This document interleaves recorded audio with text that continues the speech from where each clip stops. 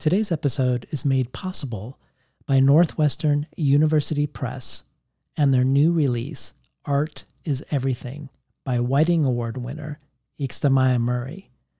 In her funny and propulsive new novel, Murray offers us a portrait of a Chicana artist as a woman on the margins. Written as a series of Instagram essays, Snapchat freakouts, and rejected Yelp reviews that merge confession with art criticism, Art is Everything shows us the painful but joyous development of an artist whose world implodes just as she has a breakthrough. Listeners receive a 20% discount on Art is Everything or any other title with promo code POD20. This offer is available at nupress.northwestern.edu. Today's episode is also brought to you by Pádraig O'Donnell's The House on Vesper Sands, a January indie next pick that Helen MacDonald calls funny, eerie, tender, haunting, and unsettling, smokily atmospheric, and fantastically enjoyable. Set in late Victorian London, the novel tells the story of a rash of missing girls, all of whom seem to have disappeared under similar circumstances. On the case is Inspector Cutter, a detective as sharp and committed to his work as he is wryly hilarious, and his sidekick, Gideon Bliss, a Cambridge dropout in love with one of the girls who's gone missing.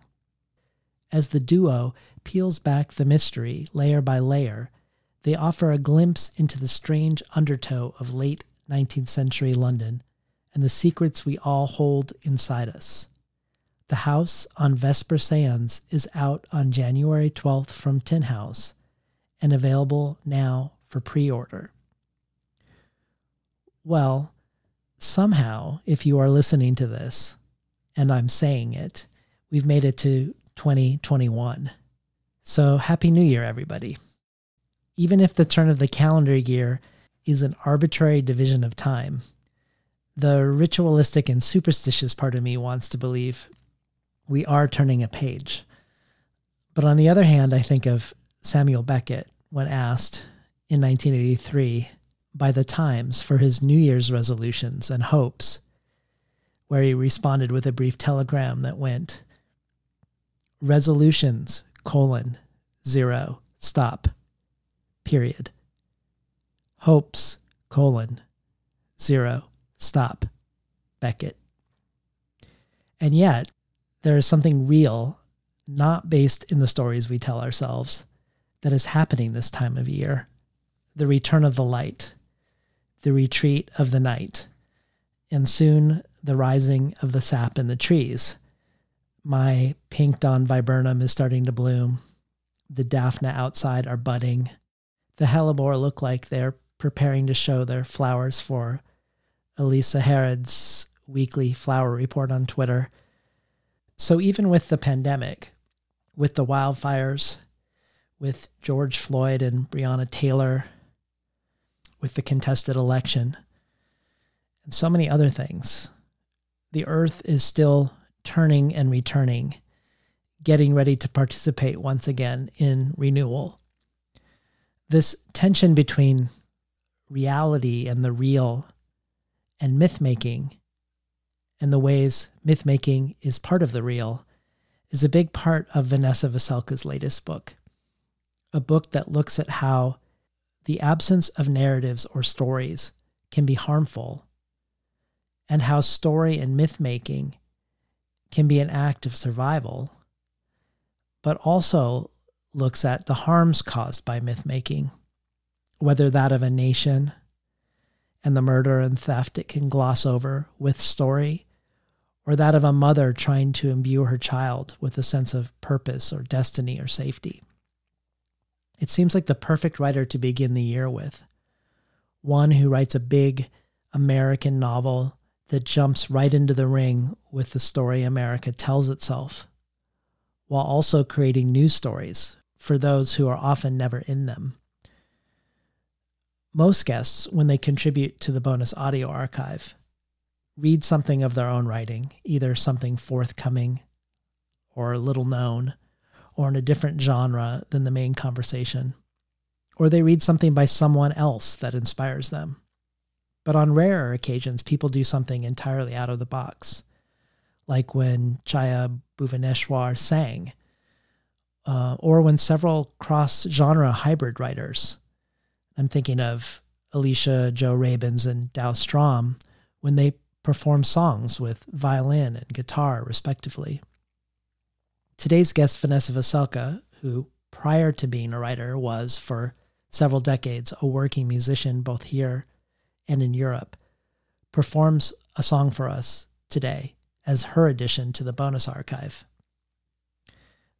That is another thing, like the returning of the light, that has been real and yet feels like a fairy tale, that listeners, in a way that I couldn't have ever dreamed, have lifted up the show and ensured it is going forward into 2021, ready to bloom. And writers, too, have been offering incredible things to entice listeners to become listener supporters. So you can find out how to subscribe to the bonus audio. Check out all the wide variety of possible gifts available for becoming a listener supporter, from Broadsides by Forrest Gander, to Borges-inspired prints by Ricky Ducournay, to limited edition handcrafted collectibles by Nikki Finney, to becoming an early reader for Tin House, receiving advanced copies of 12 books over the course of a year, and a lot more, by heading over to patreon.com/betweenthecovers. Enjoy today's program with Vanessa Veselka. These stories are about the id unleashed.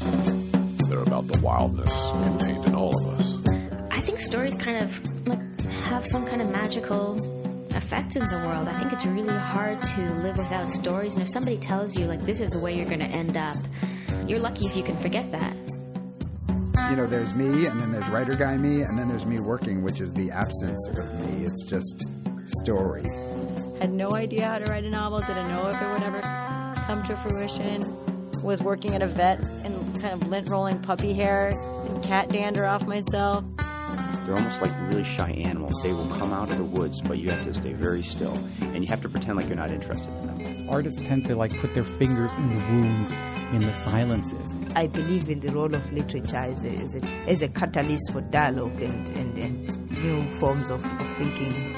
All the stuff I'm interested in is thrown into the washing machine that is my brain, and it's put on spin. Good morning and welcome to Between the Covers. I'm David Naiman, your host. Today's guest is writer Vanessa Veselka. Veselka's 2011 debut novel, Zazen, for which she first appeared on Between the Covers, was also one of the first publications for Richard Nash's new publication venture at the time, Red Lemonade. Zazen was a book that heralded a new voice, one that prompted Tom Bissell to say, Vanessa Veselka is something like a literary comet, bright-burning, far-reaching, rarely seen, and a little dangerous. Zazen won the Penn Robert W. Bingham Prize, beating out runner-up Leaving the Atocha Station by Ben Lerner. The judges in their citation said, when practicing Zazen, the disposition of our mind should be to see without being marred by what we see. This definition stands in stark contrast to the experience of reading Vanessa Veselka's keen dystopian novel Zazen. We can't help but be injured and destabilized. We can't help but find the contents at once disturbing and funny, explosive and muted, encyclopedic, intimate, and painfully honest. On top of all of this, Veselka has thrown herself into every single sentence of this lyrical, incisive, nervy book, turning even the most nightmarish scenes and satirical dialogue into effortless beauty. An ambitious encapsulation of our modern times, Zazen tackles counterculture hipsters, geology, Buddhism, consumerism, terrorism, veganism, family drama, and above all, love. In doing so, Zazen brings to the foreground the most fragile aspects of living the 21st century life and how, in the end, we as a society can become the very thing we fear. unsurprisingly, Zazen is being reissued by Vintage a decade later in the fall of 2021. Vanessa Veselka is a graduate of Reed College, which she attended as a non-traditional student, 15 years older than most of her classmates, waitressing at a vegan cafe, driving night cab, and raising her daughter as she worked on the manuscript that became her first book. You won't see her schooling in her bio, however, but rather her non-traditional schooling as a teenage runaway, hitchhiker, sex worker, independent record label owner, and union organizer. She was also, from the 1980s into the 2000s, a working musician. She opened for the Ramones and Faith No More in Europe with her band The Remnant, moved to Seattle and formed Bell, which played with everyone from the White Stripes to Sleater-Kinney, and later with Steve Moriarty of the Gits formed the band The Pinkos. It's Vanessa's life out in the world, on the road, one that courted risk and chance and discovery, that informs both her fiction and nonfiction. Her 2012 piece for GQ, The Truck Stop Killer, investigates whether her own brush with death might have been a near escape from the serial killer Robert Ben Rhodes. This and much of her nonfiction explore the gender dynamics of a woman on the road and the effect on women of the absence of quest narratives centered around female protagonists. The Truck Stop Killer went on to be included in Best American Essays 2013, and her other short prose has appeared in The Atlantic, Tin House, Smithsonian, Maximum Rock and Roll, and Bitch Magazine, among other places. Vanessa Veselka returns to Between the Covers to discuss her much-anticipated new novel, The Great Offshore Grounds from Knopf, a book that was longlisted for the National Book Award in Fiction. Publishers Weekly, in its starred review, says, Veselka blends fascinating details of seamanship, cab driving, and boot camp with intimate, spot-on descriptions of contemporary American poverty. This gritty and unsentimental work is compassionate, funny, and deeply human. Lydia Yuknovich adds, I immediately fell in love with the phenomenal sisters at the heart of Vanessa Veselka's supernova of a new novel, The Great Offshore Grounds. This novel is thrilling in its content, daring in heart, and makes a helix between a novel of ideas and the best damn story of women who forged their identities on their own terms that I've read in years. Roxane Gay adds, The Great Offshore Grounds is a magnificent beast of a novel, utterly engrossing, original, one of the rare novels that understands the realities of American poverty, epic. Finally, Karen Russell says, The Great Offshore Grounds reminded me of what a great novel can do. Veselka's seafaring epic has the forward momentum of a grand adventure and the spiraling depth of a new myth. Darkly hilarious, astral, cerebral, suspenseful, warm-blooded, divine. Welcome back to Between the Covers, Vanessa Veselka. That's quite, it sounds so much fancier when you say it. But thank you. This is actually, I've been waiting to do this. You have a reputation as everybody's favorite interviewer. I've been waiting to do this too because it's super gratifying, because you were one of the first 10 or 15 interviews that I ever did. And now, flash forward, here we are. You a National Book Award finalist for fiction. And as we'll talk about later, our lives sort of intersecting along the way. Which I do want to weave into our conversation at some point. But before we talk about The Great Offshore Grounds specifically, I was hoping we could talk about gender and quest narratives more generally. Sure. Anywhere you want to go. So you tackle this head on in your essay, Green Screen, the lack of female road narratives and why it matters. How narratives for women on the road either end in their rape, their death, or both. In that essay, you say, whereas a man on the road might be seen as potentially dangerous, potentially adventurous, or potentially hapless, in all cases, the discourse is one of potential.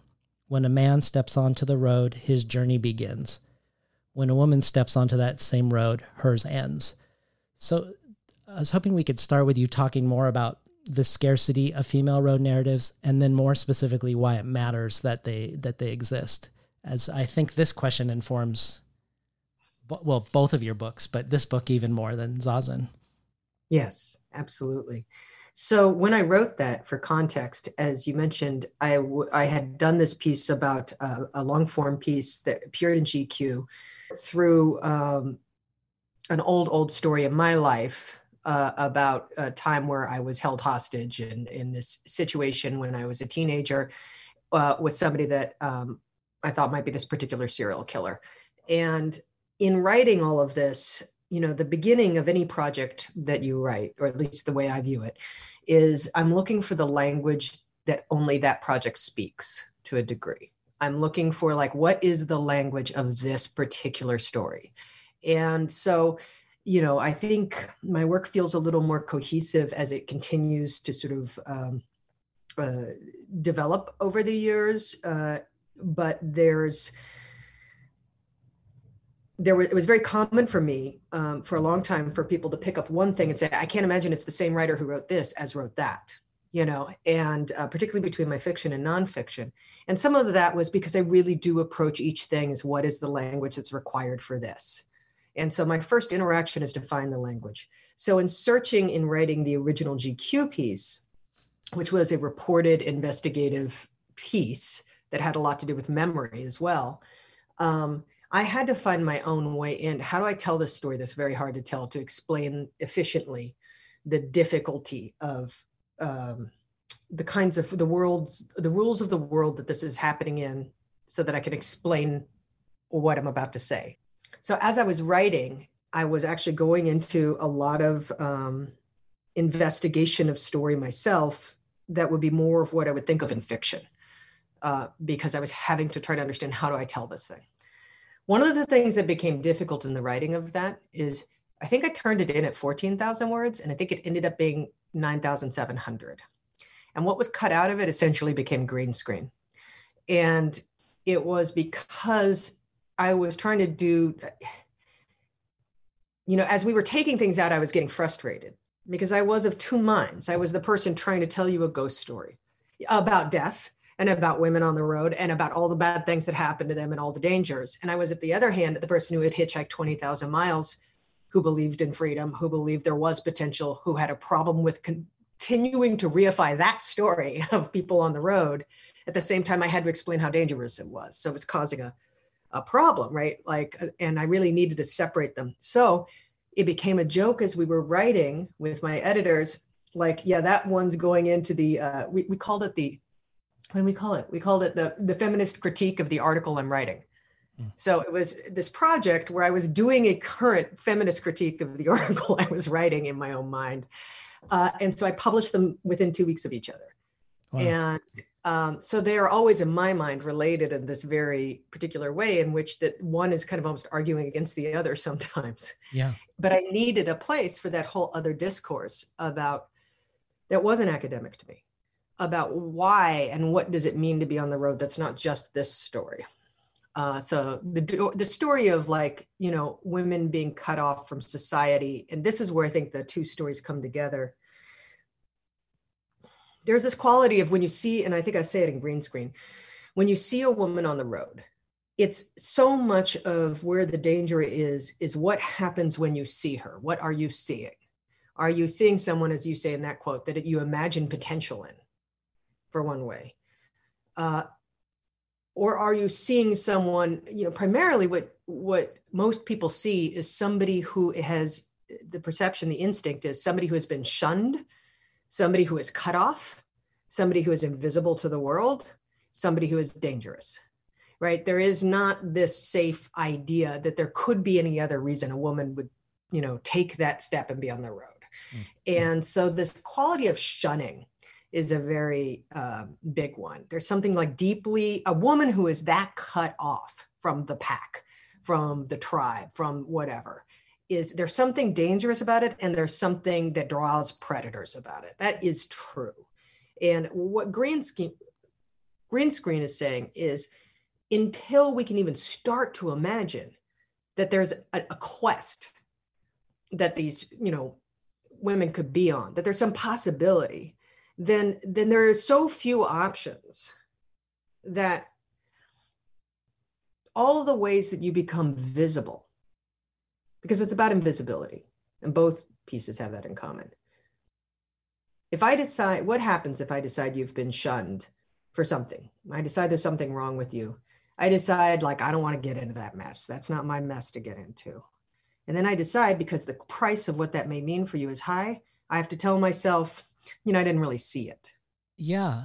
Well, I mean, when I think about that, I think about the way it sort of becomes a self-fulfilling prophecy, or as it seems to, like the way in which the absence of narratives leads people not to see people who are outside of the narratives. So when you wrote The Truck Stop Killer, you went back to places that were the site of brutal murders outside of diners where a woman was left in a dumpster. And you were talking to people who were working there at the time that these things happened, and they don't remember it. And then also the FBI talking about how many people along that stretch of highway were killed. And yet no one has the impression of that time period being about that, which made me then wonder, are these people not remembering, or were they not noting the people in the first place? And if they're not noting the people in the first place, is that why it would so easily draw a predator? Because that would be self-fulfilling, that it would be more dangerous, because so the absence of narrative, not noticing somebody because of that, and then you becoming more vulnerable, fulfilling the prophecy that you shouldn't be on the road in the first place. Because, I mean, I was thinking about this with like Natalie Diaz when we were talking about the continual epidemic of the disappearance of Indigenous women. And that never even makes the news. It's not even like there's an epidemic in Oregon, in Washington, in Canada. But it's, of course, a predator would go after somebody where no one's going to blink an eye, I would imagine, if they disappear. No, it's exactly that is exactly the connection between those things. Because of the article, I've been privileged over the last, one of the weird and uncomfortable privileges, I will say, over the last years is that I get contacted sometimes by, homicide or police department, sheriff's departments when remains come up in various ways or other things. And I've also gotten to work with several Indigenous women's networks up in Canada, and done some sort of support and other work with certain people. And it is, so I really, think about the levels of invisibility you're talking about there. How many times, I've written about it a little bit from a completely different angle, but like this, raised to be like, oh, the Indians are all dead. We killed them all, they're done. Right. That's an incredible erasure. Right. And then like, it's erasure upon erasure upon erasure. Of course, I don't see them. I mean, it's, I can think of no greater layering of every level of invisibility than a Native American woman, an Indigenous woman on the road in those settings. Right. And of course, predators are on it like that. And so, so that narrative, we don't have the placeholders that say, oh, I remember you, you're this type, I saw you on the road. It's just not a placeholder. It's not attached to story to us. And, and I think we'll get into this with the Great Offshore Grounds. I have real mixed feelings about things being attached to a story or not. Yes, I do want to get into that. There's a real double-edged side of that. But when something is not attached to any kind of story, it's just an object in the wind. It's not placed into anything that memory is trained to hold. Yeah. Well, let me ask you, I'm going to read another line and then ask you another question about this. So you say, Siddhartha wants liberation. Dante wants Beatrice. Frodo wants to get to Mount Doom. We all want something. Quest is elemental to the human experience. And even reading that, however, I get the feeling that your answer with regards to female quest narratives is not simply to replace a male hero with a female heroine. So my two questions for you are, one, how are quest narratives in your mind the same or different than heroes' journeys? And two, how does the structure of story change, at least for you, when you shape a quest narrative around a woman rather than a man? Those are both very deep questions. First, I want one small digression, that when this piece came out, it came out in the American Reader, and it was called Green Screen, and as you read it, but it got picked up also by Salon, who retitled it Why Are There No Women Kerouacs? And it went everywhere that way. And I got a whole rash of feedback on, like, you know, people angry at me for not recognizing that there were women writers writing about the road out there. And that was just because of the title that they put onto it. My question was never, why are there no women Kerouacs? Why aren't there women iconic narratives, right? Not writers, not experiences. There's experience out there. And what I mean, I am getting to your question. What I mean by that is that if I'm the average person on a road and I am looking at that man on the road, you know, even if I haven't read this book or that book, like, I know what I know Frodo, you know what I mean? Like, I can recognize that kind of character. I have like places for that in story. And I don't have that for women. So the fact that like one or two people wrote a really stellar book about some times they took, you know, traveling together through Russia in the late 90s. I mean, like, it's irrelevant to you know, we're talking about deeply grooved human, you know, iconic narratives, right? So can you build that outside of a hero's journey model? There's a lot of, that's a rut that's pretty deeply dug at this point in terms of like what becomes a mass mythic understanding of something, but I don't think it's inevitable. And I think that we have to change how we look at quest. Because the fundamental problem, like, there's a beauty to the hero's journey, right? Which is it can at its best make mundane, horrific, annoying, frustrating, or devastating things seem part of a piece that is moving somewhere, that has a purpose and a point, that should you make the right choices, a win is guaranteed, right? Like, that's a fundamental thing. And it can really pull people out of other stories. Like, you use one story to pull people out of other stories.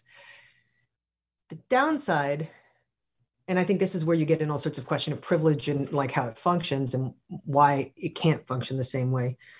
The downside is, you know, I've been reading a lot of Vonnegut again recently. And, you know, the sort of, when you decide that every single person around you is like a machine who showed up to like interact with you in this moment for this personal reason. Like, there's a quality of hero's journey that makes everybody a symbolic object. You know, you are my obstacle, you are my this, you are my that. And so there's a, you know, so it's really, I think what is true is that the hero's journey is really just so much the white man's journey. Like, it really strongly comes out of that a lot of times. And when we look at other kinds of, so how do you do when you write around a woman? I don't find that I can write it in the same way, because I don't even find I can think of it in the same way. The hero's journey lacks one of the most fundamental truths and that I can think of, which is doubling back and doubling down. You know, one of the things in this book that I looked at a lot was how do you show character arc when fundamentally they're doubling down? Like, there's no, like, in the way we think about the hero's journey, what they learned, who they become in the end, like all of these machinations. What do you do when it's like doubling back? Anyway. Well, another thing that I think of from an interview that I was reading of yours too was how when you read Paul Bowles' The Sheltering Sky, how it blew your mind that when the main male characters were dead, the story continued with the woman who goes out into the desert. It's my favorite part of the book, and it's so unexpected, and there's something thrilling. It's not a doubling back, but it's forging a new path that is like completely outside of the form. Mm-hmm. Like, everything that you expect that's going to happen, all of a sudden it's something else. And it feels like the rhythm, the pace, the pacing, everything about it seems to shift all of a sudden in that book. It's very wild. I could see why that would have been, for someone starved for female quest narratives, a potentially revelatory moment. It was. And I think that pacing is of necessity different. And then it comes back to the question you raised started with, which was, there are many more possibilities than death, and rape on the road. And yet those are also still possibilities, and they are very real possibilities. And because of that, the things that have to be done, the way things have to be managed is built in the story, the same way poverty is built into a story. Like when somebody said to me recently, like, well, ironically, your character's the only thing they think about are money. And I'm like, yeah, everybody's got no money and has to get from point A to B. All they think about is money. Like, how, what I mean? It's like, there's a way that things just take on a completely different rhythm from the complexity of how do you go from this is my idea to this is my action, is everything about the power you have in the social world to make that happen. And so, depending on whether that's, a woman traveling on a road, whether that's, somebody trying to do anything that takes a financial reach, it's going to change the pacing of how we tell stories because of that. Yeah. Well, in one interview, someone brought up, you bring up that someone said to you, I don't know how to put this, but you write like a dude. And the interviewer then asked you if you thought that was offensive when they said this. And I found your answer really interesting and illuminating, actually. You said that you grew up with a lot of strong women role models, and you write with a certain authority because of them. And that feeling of authoritativeness from a writer is almost always associated with men in the culture. And so perhaps the writing like a dude is coming from the sense of this feeling that you're writing from a place of authority. Am I paraphrasing you right? Yeah, I think that's really close. I think there's, the conversation that came out of had two pieces that I'd want to bring into it, which was the person who had said you write like a dude also said to me, I've never met, he had been teaching a lot in MFAs at that point, and he said, I have never yet met, he said, every woman writer I've ever met, no matter how good, no matter how confident, and he brought this up because I was expressing the same issue, has this thing, this is how he got me to write the truck stop killer piece. He said, everybody doubts it's their right to tell the story. It's all, like every woman, it's just like you ask them and they're like, I'm not sure if it's my story to tell. I feel like I'm not, I'm not sure I'm the right one. I'm not sure I'm the this. And he's like, I have never once met a single guy in any MFA I've ever been who's ever doubted for 1 second it was his right to tell any story he wanted to tell. And he said, and I don't understand that he was coming from a real place of like, I just don't know how to break that spell. Like, I don't know what that is. So I think on the one hand, I did come from that, very sort of, my mother wielded power like a man, in a lot of ways. I do too in social spaces. A lot of times it's what I've seen. It's, and I always, you can talk about that, but there's, well, for what it's worth, I don't feel like you write like a man, but both of your books have these super resilient women in them, and unconventionally so. However, I want to jump in on one thing. I don't feel like I write like a man. I think the authority is that sense of authority is just like it is something that's somehow recognizable, meaning like it's a kind of directness, but I never got put into women's fiction with Zazen, even though all the characters are women except for one. Which is also true with your new book. But with my new book, it's listed as women, as sisters fiction, women's fiction, domestic fiction, divorce fiction, and I have been completely separated into that world. I'm shocked, actually. Yeah, I'm not happy about it. I mean, I know it sounds like petty, but it's like, no, it bothers me. Yeah. It bothers me. That's how it's like, you look in the libraries, it's domestic fiction. It is just simply the fact of having anything so there's been a feminizing, and I was afraid of it in the writing, and I chose to take the path I took, and I was right that there was a fear for it, but it's one I'm up for. That's so wild. I mean, I would never have dreamed that would have happened to this book. I mean, because you do have almost all women as main protagonists in the book, super resilient, motherhood is a part of the book, but for no character in the book is motherhood central or all encompassing or even self-defining, really. And the main man in the book, Essex, who's a street kid adopted by Kirsten when he's 11, and who becomes the brother of the two main characters, the sisters Cheyenne and Livy, he's raised entirely by women. And there's this really funny moment where we learn that one of his formative texts is reading Little Women, which is so great. Like, so, I mean, his whole way to like make meaning from the world is coming from that fact.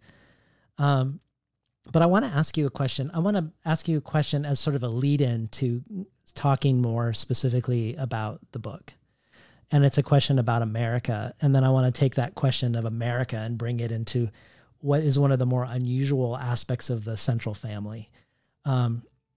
So first, I feel like there's this particularly storied tradition in America of road narratives.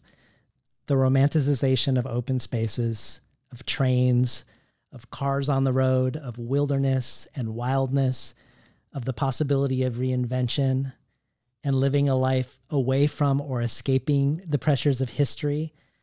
But what is interesting to me about your book, The Great Offshore Grounds, is that it seems to both join this tradition and critique it, or perhaps to join it in order to critique it. I'm not sure. But the novel feels like a very American novel, and a novel that is evoking the story that America tells itself to punch holes in it. And I didn't know, I just wanted to hear what you thought of that take. Does that seem right to you? And if not, tell us about that aspect, because it feels in a way like you're embracing an American road narrative, but also making us very aware of the shadow that it casts.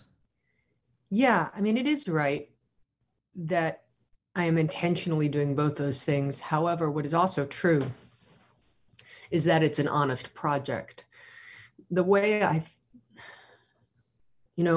write about America in my mind, that's how it just comes to be. But what I'm drawn to is the places where my own desire and critique align, and there is no answer, right? Where I'm both very drawn to and I'll talk about more widely in an adventure tradition too in a second, but like where I'm very drawn to something, to that big expansive story of what the possibility of America could be, which is, up to the point of like elements of exceptionalism.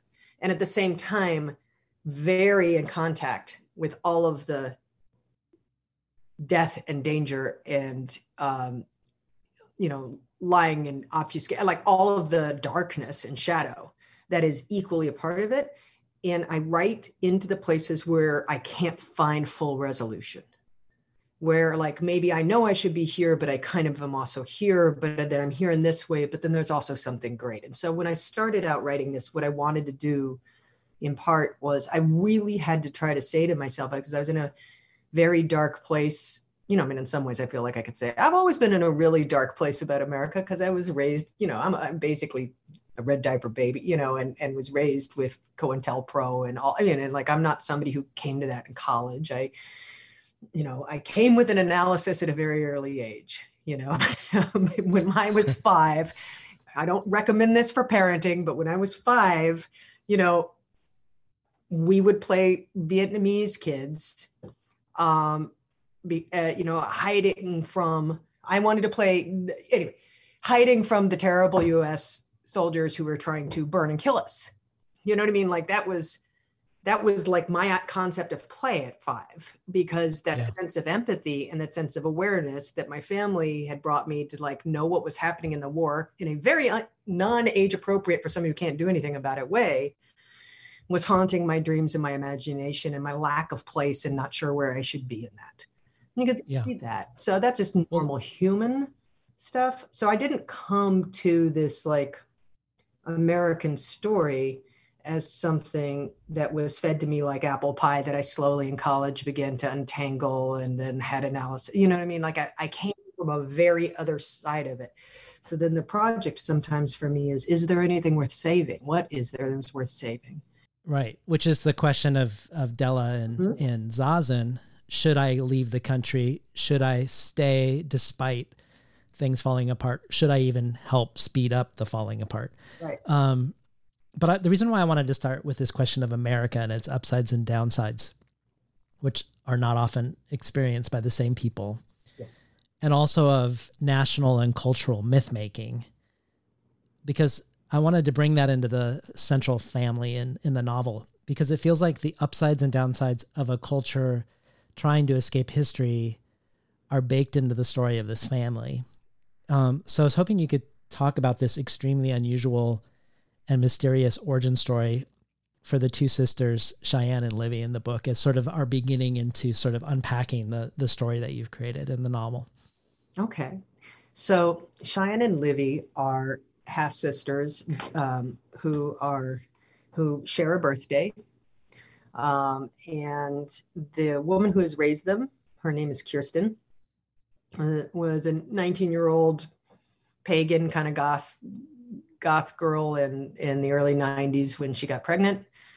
And she was in a relationship with a grad student, and it was an open relationship, and another woman became friends, and like their periods synced up, and they ended up getting pregnant at the same time. And one woman really didn't want to by the same man. Sorry. And, yes. One woman didn't really want to be a mother, and Kirsten, for kind of a set of half-baked reasons, being 19 and newly vegetarian and suddenly having this sort of like squeamishness about life in any way, couldn't simply conceive of the idea of aborting, from where she came from all this stuff. So she agrees after some throws of the I Ching with the other woman that she will take both girls when they're born. They don't know they're girls then, but she will take both kids, and the other woman will go on, and that she will never tell them which one was which. That she will raise them both, and the other woman gets a total pass. She's gone. She's out of the picture. Yeah. And so when the novel starts, the women are 33, and they're starting at a very particular point in their life, and I won't go into the details of that, but that's the founding myth. What happens is, when Kirsten decides she's going to do this, the grad student kid, he's not a kid, he's older than her. The grad student bails and just sort of, gets out of the situation, and occasionally comes and, pays a hospital bill here and there, but has had substantially no.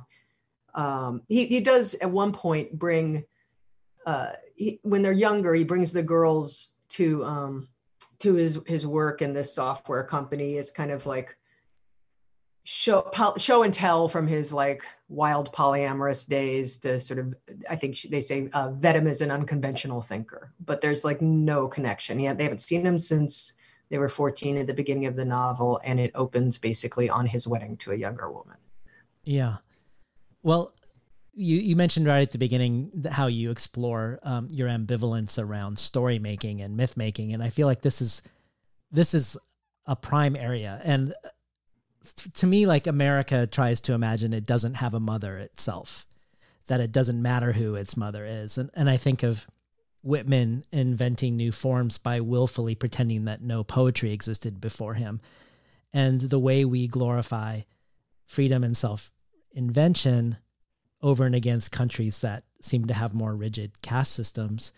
It feels like that's all somehow intertwined with this family too, because we have Kirsten who invents a narrative purpose for her two daughters, also sort of out of nothing. And it's a mythology about the North Star that sort of imbues their lives with a sense of destiny. And I was hoping you could talk about that, both sides of that, the purpose of that, and then maybe the ways in which it doesn't quite do what she's hoping it's going to do. Yeah, it's really interesting that you say that, because at different periods, and we will talk about this, I'm sure, a little bit, in the very long time of me writing this novel, I I came to understand it in different ways. What am I trying to do here? And in some ways, I felt like Kirsten was part of creating a founding mother. She was a founding mother in the way that she set herself up. And that there was, the way that we find out, it's a very small part of the book, but that when she cut ties with her family, she had told the girls when they were little that they were immigrants, because, and they actually thought they were real immigrants, but she was just, Kirsten was just kind of like, we left the dead old world behind. We're here in the new world. Like, nobody, so they actually introduced themselves as first generation in the like second grade when they weren't, like, and so there is this, her as a founding mother, and there is her as like, what's the unseen. And that's one of the things Cheyenne, one of the sisters, look, what if there's another history to have? What if that other history is invisible now, but you can find it? What if you can't find it, but you can make it? What does it mean to make it? Are you constructing yourself? So Kirsten is definitely somebody who believes you can construct. Like if you just tell the stories and you take someone, you raise them in it, they will believe it and have the things you did not have. They will take for granted that which you will have to fake. And I think a lot of people in social justice movements know the difference, right? You can see a lot, like my daughter's 18 in 5 days, and you can see a lot of this kind of like, she takes as like absolutely solid, fact stuff that I think people in my generation are like, this is an ideal, this is a vision, this is where we're going, so there's, and it backfires. So she wants to create a sense of autonomy and purpose and specialness for the daughters, and a freedom and a pioneering spirit for that is obviously a very complex word, right? But that's kind of how she's creating something. She wants to make a new world. And at the same time, the number one thing that she's seen as the difference is that people come from the upper classes automatically have a story built in that their life matters, that their changes can be glorious, that destiny holds something for them, that people are on their way to teach or serve them,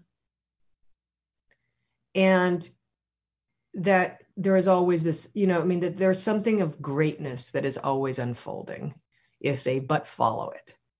And she wants to give that to her daughters because she sees that poor kids don't have that, in her, like, but she's like that sense of, we all have to watch out where the like King's Parade is going, if it rolls over you, but like the King's Parade's not watching out for, like there's a difference. And so she thinks if she instills this belief system, that they will think that they are worthy of greatness and that they will not expect less from themselves.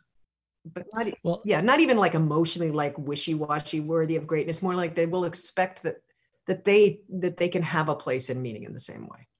Yeah. I mean, this is interesting and complicated because it feels like Cheyenne is the daughter, one of the daughters is upset with her mom's obsession with this hero's journey or personal journey, which she does associate with rich people, but the need for it, as you say, is coming from poverty.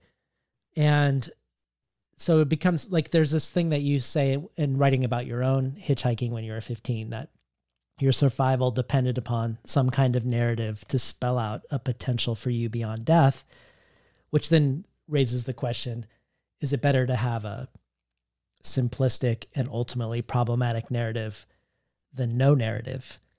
And maybe Kirsten's, stepping into the idea that this story, however you analyze it retrospectively, is going to save my daughters. But I wanted to, I just feel like this is one example of the way poverty is shaping the narrative of the book. And And we're talking about a poverty that is extreme enough that the characters are making their own tampons because they can't afford to buy them in a store.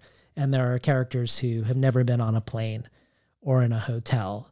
And there are characters who join the army for financial security. But I wonder if another way the narrative is shaped by poverty is the way the characters are all keeping secrets from each other. And I don't know if I'm reading into this or whether this is there. So I just I'll put it out there. You tell me what you think. But there's a lot of things that happen between these characters who care for each other, whether it's a sexual assault or a health diagnosis, that they don't share with each other. And to me, it feels like they're so under-resourced and so overextended, not just financially, but ultimately emotionally, living on the edges of their own abilities to cope with their own things, let alone the others, that it almost feels like the withholding is an act of care. It is.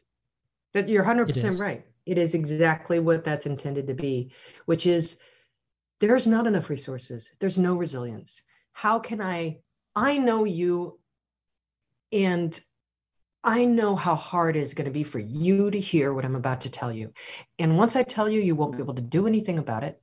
You won't be able to change anything. Then I'm carrying that too. You're carrying that, or worse, you give me the one only resource you have to try to make something better, and it's still not enough. And now you don't have it and I don't have, so they are very close. And the closeness is marked by the things they don't share with each other, because they are trying not to overburden each other to the point of complete annihilation in so many ways. And it causes all sorts of problems, but it's not because they're distant. And it would be very different. It's because they are poor, and the resources and the levels at which things are sort of, where just the general state of living is hard. And there's not an easy, if you've ever been in the situation, really are without resources in something, and somebody who means well says, why don't you just do this? And you start to explain, well, because A, B, and C, and D can't do this without doing that. Well, why don't you just do this? And you can sit there and politely spend a lot of time with people as they very generously walk around what seem to be obvious options to make change. And at the end of that exchange, everybody's miserable, right? And then what happens in that moment is interesting, because a lot of times the person who's offering, well, you could do this, you could do this, you could do this, gets frustrated and says, well, clearly you don't want to change because it's too painful to say, the barriers here, I cannot solve that easily. On the other hand, I guess it is in the details. The hardness of the life that they are in is in the details. It's not into the, here's one thing that fixes it. It is in the details. And there's no more, I have decided these last years, the height of privilege in any form is the privilege to be abstract. That is the highest mark of privilege to me. To be abstract, to say, I'm going to have this one litmus test political issue and, scorch the earth if that's not met, to be at whatever level, or the ability to say, to be able to be above the details. That is related to privilege. And so these are characters who do care about each other. They are very flawed people. They are not dour about their circumstances. They're not dour characters. They have, some of them are incredibly talented at certain kinds of grift. There's also a love of that, I think, in the book, that I share a love for, people who are kind of grifters and the kind of sketch along some of that, so they're not pure characters, but I think poverty's in the reality of their situation is in everything. And I think the trickiness is the characters are very different in how they take it. Livy, one of the sisters, is very much more bought into this idea of, she's bought into the American idea of bootstraps enough that her big goal is to get to where nobody owes her, like she doesn't owe anybody a single thing, and she's got her boat, she's got her place, and that's it, but she doesn't have it anywhere in her to imagine that she's actually going to get out of working class. She just wants to not be sinking. She just wants to not be owing. And whereas I think Cheyenne, she went through a marriage with somebody who was at a different social station. And what part of her anger about these heroes' journey stories of her moms is that they didn't work. What she saw is she could not pass, even with those things, that the real difference was deeper than that. And that she was marked as somebody who was not from that class at a much more deep level than she could pass with. And that's where so she was more of a true believer in that. And then, it backfired. I want to take a moment to talk about one of the things that we see and watch a character experience that not everybody in the book learns about, or not at the same time. And that is, there's a rape in the book that happens in real time. And the way you portray it and its aftermath, I thought was really rare, I guess. I don't know that I can connect it to other portrayals. And the way the character responds is so outside the normal cultural tropes around sexual assault narratives. And I know you've thought a lot about it. And generally, I know you have an older essay, The Collapsible Woman. So it made me want to ask you, as a writer, what considerations you were going through as you wrote this thread of the book, what you did and didn't want to do in terms of portrayal, and how it affected the character, or what you wanted to avoid versus what you wanted to write into that wasn't there in literature at large. Yeah. Well, it's interesting because, as you know, the book went through some transition with publishers. And one of the big sort of moments where I realized how far apart I was from an editor at one point was that their perception of what that scene was so radically different than my intention. And they hated it with such passion that they could barely talk to me. And, and felt like it was there just for shock value. Is that why they hated it? Yeah. They felt like it was there for shock value. And I remember having this discussion with this person and saying, look, and this person was very smart and everything, but kind of a blue blood a little bit, and I said, look, for many women, in upper middle class New York or other things like that, sexual assault, child molestation, all these things, they're not just, they're in rich people as well as poor people, but not in the same ways and same degrees, because it has to do with accessibility, visibility, and like who's protecting whom and where all that power is.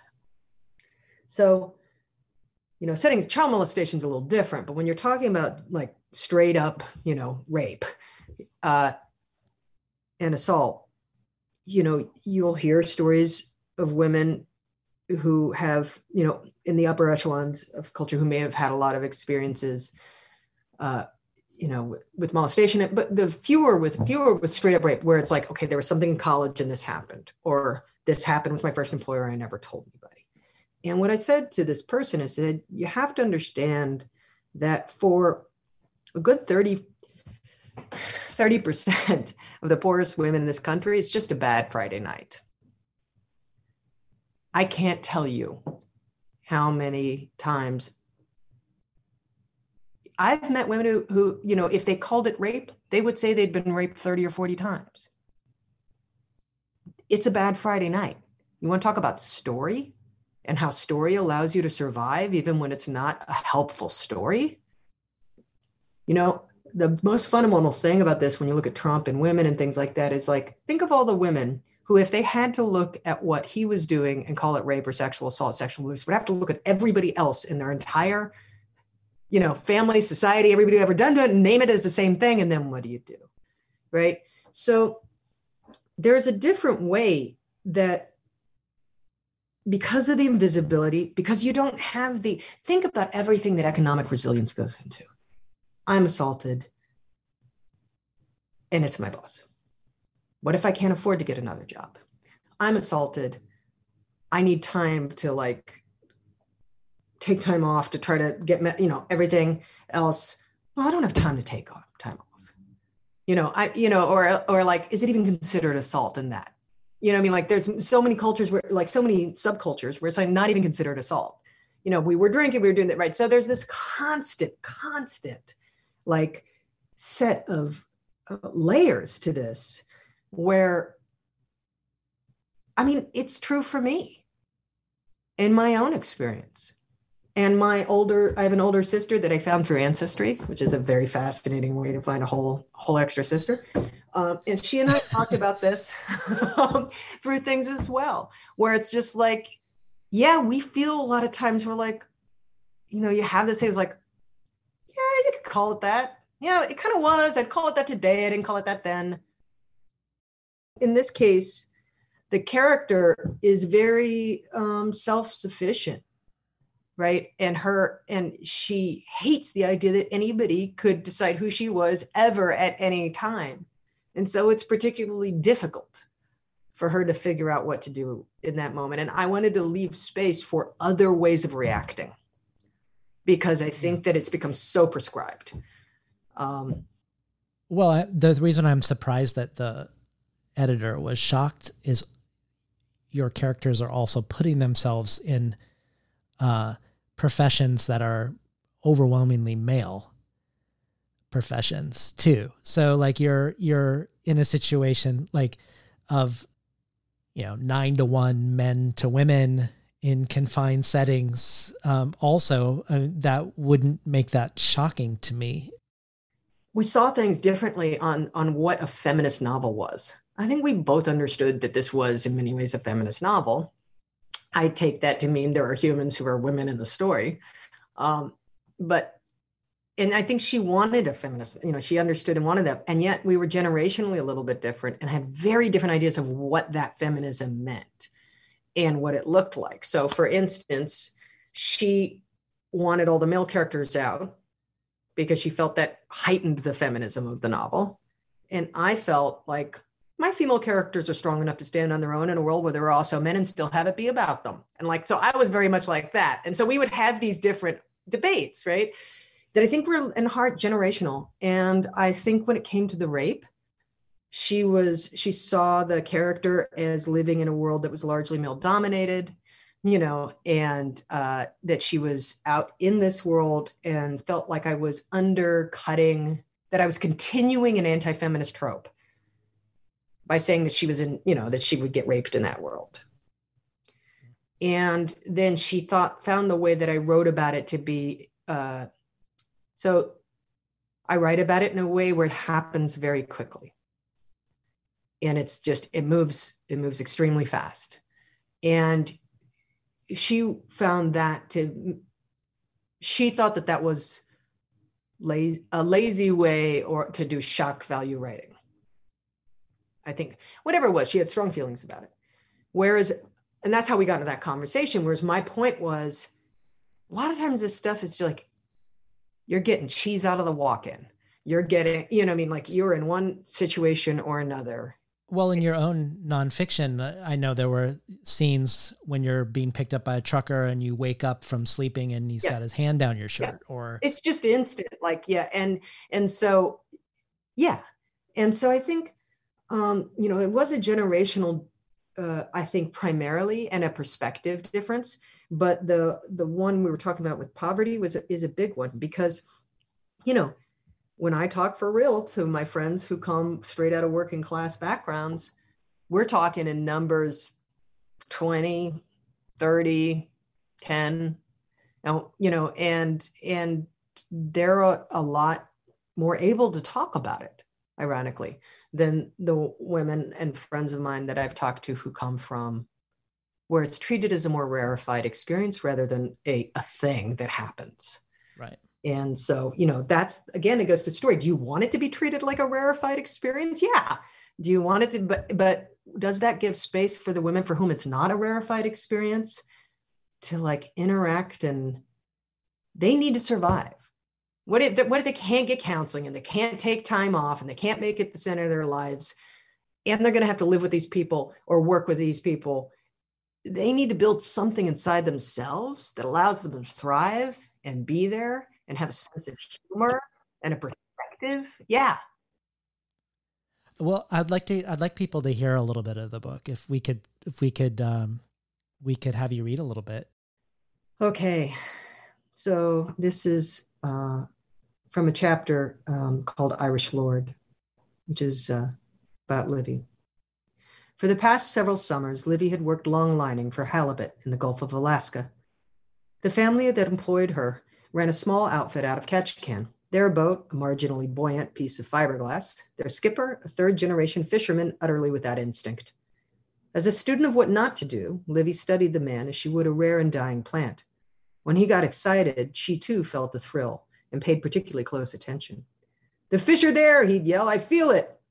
He was always wrong, pointing at a vague patch of glassy black sea and shouting, "Down there!"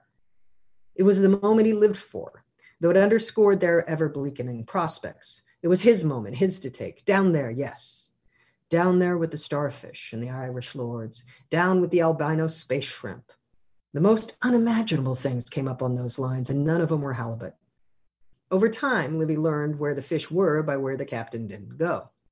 After months of blisters and vomiting over the side of the rail, Livy was often glad when the season ended and she returned to Seattle and went back to driving cab at night, floating through the intersections at bar closing time, fishtailing on the barest shimmer of rain in a Crown Victoria, making money, her own captain at last. Yet no eternity exists more vividly than a 5 a.m. in a Dairy Queen parking lot, holding some jackass's empty wallet as collateral while he tries to borrow his fare from the dealer. This was how it went for 3 years. Back and forth, migrational. But now Alaska had fallen through. After a winter of pull-tab binges in Juneau, the family she'd always worked for had sold their boat, converted to Mormonism, and moved south in the embrace of the church. Without another Alaska connection, Livy was out of luck. Driving cab was changing too. Every jerk with the car was a cab driver now, and all the real money was gone from the game. So she got a job refurbishing vintage yachts at a marina on Lake Union. The position flew under the radar of the state minimum wage requirements by claiming to be training. Here's a scraper, there's the paint, go forth. So getting up to minimum wage took 3 months. But she worked without supervision, and that was worth a lot. Then, in the early spring, Livy found her basement studio, built without permits and well below code. It absorbed 80% of her income. But it was the first time in her life that she'd had any real privacy, until Cheyenne showed up and ruined it. Now, her boxes of books and records filled the corner. Her chatter was constant. She boiled all the macaroni and drank all the Folgers. With every economic microaggression, she created a soft and persistent financial pressure, reminding Livy of how tentative existence was. A broken arm could shatter Livy's livelihood. Bronchitis could soak up an entire paycheck. One minor bike accident, that's it. Watch below. Because that's all it would take to end up on her mother's couch. Livy began walking to and from work just to be alone, an hour each way. She walked along the ship canal, under the Aurora Bridge, along the edge of the lake, and sometimes thinking of it as the edge of a vast and horizonless sea instead. We've been listening to Vanessa Veselka read from The Great Offshore Grounds. So you mentioned this in the beginning, unprompted, about people being surprised about you being the author of different things, particularly between your fiction and nonfiction, that it's the same author. And I wanted to ask you a question in light of that. Before we talk more about the story, I wanted to talk about the language and the syntax, sort of in the spirit of reinvention.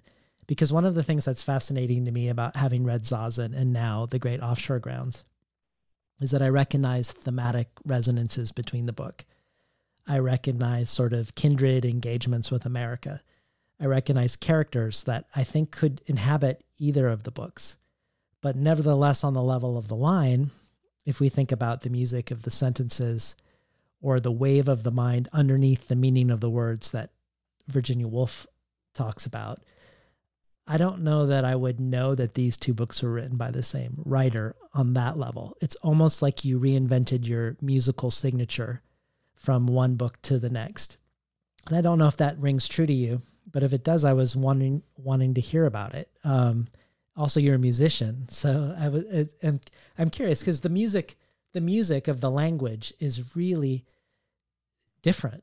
It's just it's remarkable, actually. It does feel like a reinvention, and I didn't know what that was all about. So it's a combination of things. Yes, as I said earlier, I do look at everything, and I'm learning as I'm writing what is the right language to tell this story in. And that's happening at the same time as I'm going, oh, wait a minute, is it this story or is it that story? Or you know what I mean? Like it's you're digging in deeper and going like, oh, it's that story. Okay, and reorienting. I'm also looking at what is the language that can contain that story that's going to give me the most range.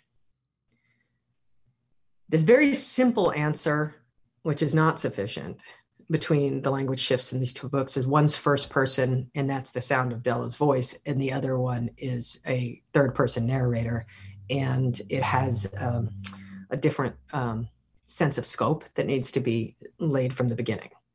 However, that's only one aspect that sort of like expedites, or expedites not the right word, that sort of accelerates the polarization of those voices. I think there always was this sense for me as I was not somebody who wrote and wrote and wrote and then started publishing. I was somebody who played music and played music and played music and then started publishing. And so there's not a gap where I have tons of material I was experimenting with and kind of came up to something. So my whole learning curve has been public. And in the way that I tended to write nonfiction, fell more into, my own internal way of trying to show scope and hearing things in a very particular way. And yes, I write very sonically. And I knew I was going to need, I like your way of talking about a musical set. I knew I was going to need another way to convey the story I wanted to convey. I knew I wasn't going to do it with the tools that I had learned and the ways I had learned to tell stories in Zazen or in some of my short stories up to that, those were all first person as well. And I knew I had to do this in third person. And so the very first problem I had was that I hated third person when I first encountered it. I hated writing in it because I felt like it was horribly normalizing, right? Like as soon as you go to third person, if you get too, rhythmic or particular at the line level, then all of a sudden it's not third person anymore. It's this narrator that's talking to you in a very stylized way, and you want to know who they are. Like it really defined to have a third person, be a third person. It normalizes language in a lot of ways. And you can take a lot of other experimental and that's, I think, where people who like to write in third person but want to be more experimental, they go to form. But there's still like at the level of voice in third person, it is just like, it was like being put in a cage all the time. And then going like, and I tried all these different ways of like, how do I not give up the range I want to have for the sounds I want to make? Because I think in sound and rhythm. And so it was really hard to start to sort it out. And I went through, and I'm not totally sold 100% on where I ended up. I went through phases of there being, I think initial versions of some of this were a lot more, the merging of the narrator and the characters was a lot more extreme and disorienting at different times. And I had to reel some of that, so it was always fun to sing that. And the truth is there is a narrator in this novel. Like the narrator, I started calling it the accusatory third. Like, it's like, well, what do it sort of occasionally just turns and accuses the reader of doing something terrible, or like, or saying, well, like, and this is how things are. Like there is that breach that happens. The songs, the shanties that are in here are definitely part of the narrator's humor, the narrator's voice. So there is a quality of narration. So not being able to access the rhythms and the moves and the ways that I could, get to insight quickly in one way or not, that I had accessible in the first person, I had to understand. So then I was stuck with this problem, which was like, how do I find and hear the natural sense of music that makes it work for me, that allows me to do this? So I had to dig into what that was. So I think that it really is a function of the third person exploration, and probably the elements that I went for to some degree were coming out of, I wrote a piece called Fort of Young Saplings. And I wrote that in the middle of writing this.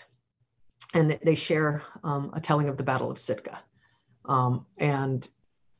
which is a very meaningful thing that, the Fort of Young Saplings explains why it's meaningful to me, but it's also in here, and I wrote them in two different ways. But I think that I was starting to discover the rhythms that I could use in third person in certain ways in that interaction. So it has a very different musical quote, but I don't think the next book will have the same either. Like I really don't. Like I really do look at what's the language. Well, let me ask you about the size of the book, because I know when I would see you, you said you wanted to write a big fat 19th century style novel, like a Dostoevsky book. It's not that big now. It's 400 pages, but I think at one point it might have been 600 or 700 pages before you edited it. And I remember it made me think of a Facebook discussion that happened among smart people, among writers, or so I thought they were smart, that was started with and was mainly people trashing long novels as just another example of manspreading, of sort of like the maximalist impulse. They'd point at David Foster Wallace or at Knausgaard's My Struggle as sort of this exasperating gendered phenomenon. And my one brief entry into the conversation wasn't to argue that there wasn't a gendered lineage among size. I mean, I even think if we're going back to poetry, like Whitman versus Dickinson, and the way their lines are, and the way the legacies, like if we could look at Alice Notley and Jory Graham wanting to claim the long line away from Whitman and Ginsberg. I don't know if they explicitly were doing that, but I also feel like there's something inherently pleasurable about long, where you can't. I'll use the ocean metaphor since your book is there, but where it feels like you can't see the shore that you've left from, and you can't yet see the shore that you're going to end up at. So if it's long enough where you feel like there's an illusion that the experience isn't going to end at some point in the middle, that you are completely in it. And something to do with the book being thick and big has to do with that. That's my pleasure. And I think of so many great books that I love that are large books, and including George Eliot and other women who've written large books that I love. But I wondered what the attraction was for you. Why are you thinking, okay, big fat 19th century tradition novel? Well, I think it was, what you're talking about in some ways is a bit of a conflation of two things that I was thinking. And one is, in the beginning, I was like, yeah, I want to write my own 19th century novel in my way. And this very much is that. I remember I had a really funny night with my boyfriend because in bed, and he was watching the Great Courses Plus on something about English, 19th century. I was half asleep, and I just heard him turn on the thing, and he was listening to it. He said, "Here are the main elements of." Then he's like, uncertain parentage, trying to find their status in time, and will is usually read at the, and it just starts to go down, and he just starts to look over to me as he's like, "You know this, didn't you?" I'm like, "Yes, in fact I did," But so there was that sort of playing with it, but it came out of the more simple question for me, which was, what am I afraid to write? What books do I love the most? Why can't I go there? You know, like that was the impulse to explore that. The length thing, when I was first thinking that, I was thinking of something like 350 pages. I wasn't thinking of like, you know, huge. As I began to write, it really began to grow. And in part because by nature, I am a maximalist. And there were so many things that were in the stories. And I remember also at that time in trying to was that the way that I would get talked to about it sometimes, I felt like there was a way that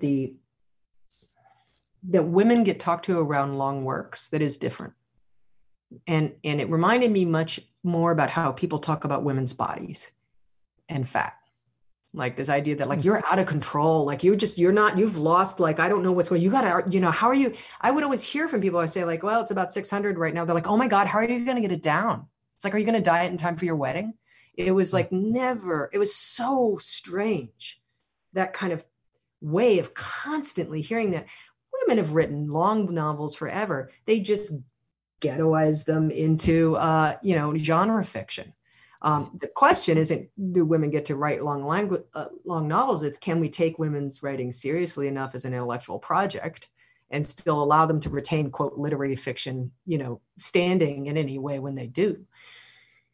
The shortening of this novel came for a different reason, which was,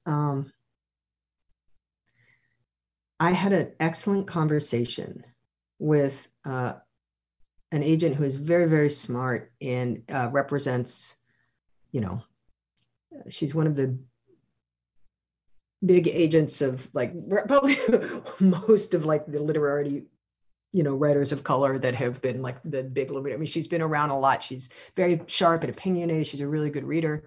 And she had read a draft of this at the height of its size. And she gave me the greatest gift, which is, you know, because everybody's like, this thing has to be cut in half, or this had, you know, and she wasn't like that. She's like, yeah, it'll probably have to come down, but here's why. And she was able to explain, you know, in her words to me, she said, every single thing that you're doing is, you know, this is what she said, is interesting and it's strong and it's working. And I get lost in it.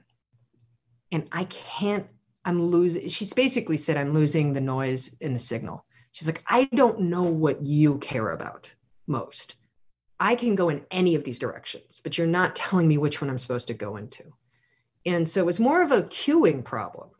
And so when I went, that was very, very helpful to me because it allowed me to go and think, what is I was in this very maximalist encyclopedic place.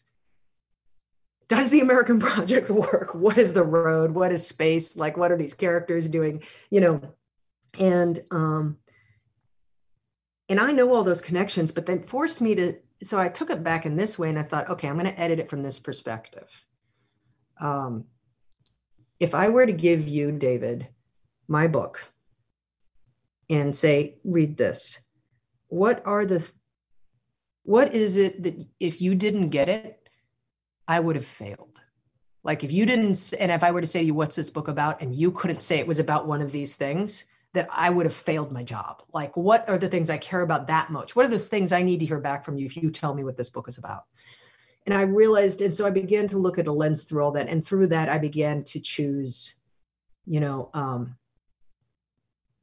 began to make those different choices with it. And I asked a friend of mine recently who read every iteration of this book. She's one of these people who reads super fast and always likes to read multiple iterations. She has read every iteration of this book. And I said, how does it feel to you to see it in final form when you were so attached to the like 720 page version of it, and all these things? And she just said, and I think this is maybe younger kids who do more gaming, but she was like, it's more like a video. It's like there are rooms that were open to me before that are not open to me now, but they're still there. And she says, it doesn't feel any different than the first day I read it. There's just different rooms I can go into now that I couldn't go into before, and ones I went into before are gone. I love this friend of yours. So expansion doesn't have to be this, and contraction. I do think women are just talked to totally differently about it. They're talked to it with fear of madness and control, fear of like taking too much space, fear of like, just a lot of that stuff. And then my editor is fantastic, and the agent I ended up working with in the end was absolutely stunning, and I had lots of help. But fundamentally, yeah, I mean, I'm gonna ask you a question that I think maybe you've already answered with what you said about the narrator, the accusatory narrator. But I wanted to ask you about writing a book that feels very political and historical, but where none of the characters themselves are political. Yeah. Because that's very unlike Zazen. So this is where I think of Moby Dick, speaking of large novels, not just because the book opens with a sermon at a lighthouse along the coast that makes me think of the sermon at the beginning of Moby Dick, not just because Essex, the main male character, shares the name with the ship that inspired Melville to write Moby Dick, a ship that was sunk by a sperm whale and whose few survivors in smaller boats lived off of the dead, and then drew lots to see which half would be killed so the other half could eat them. Not just because the book has boats and sailors and whales itself, but also because, like Moby Dick, which can be read just as a tale of a megalomaniac captain's obsession with a whale, but is also a book that is about America, and it's about the bottomless hunger of extractive capitalism. Mm-hmm. You could even say it's about peak oil at a time pre-electricity when the world entire was lit by the oil of whales. So whereas Della in your first book could be a character in your second book, she's unlike your characters in the second book in that she's overtly political, and she has a political analysis, and she's wondering what to do in relationship to her political analysis. But in this book, there's this atmosphere that is sort of infuses the book with the afterlives of colonialism, theft, graft, genocide, conquest. But none of the characters are actually speaking about it necessarily. And I didn't know how you pulled that off. I love this about the book. Maybe that is the accusatory narrator. It is. If it is, I don't think accusatory narrator is the right word, because the narrator comes in very subtly to me. I don't feel like I'm ever having a finger pointed at me.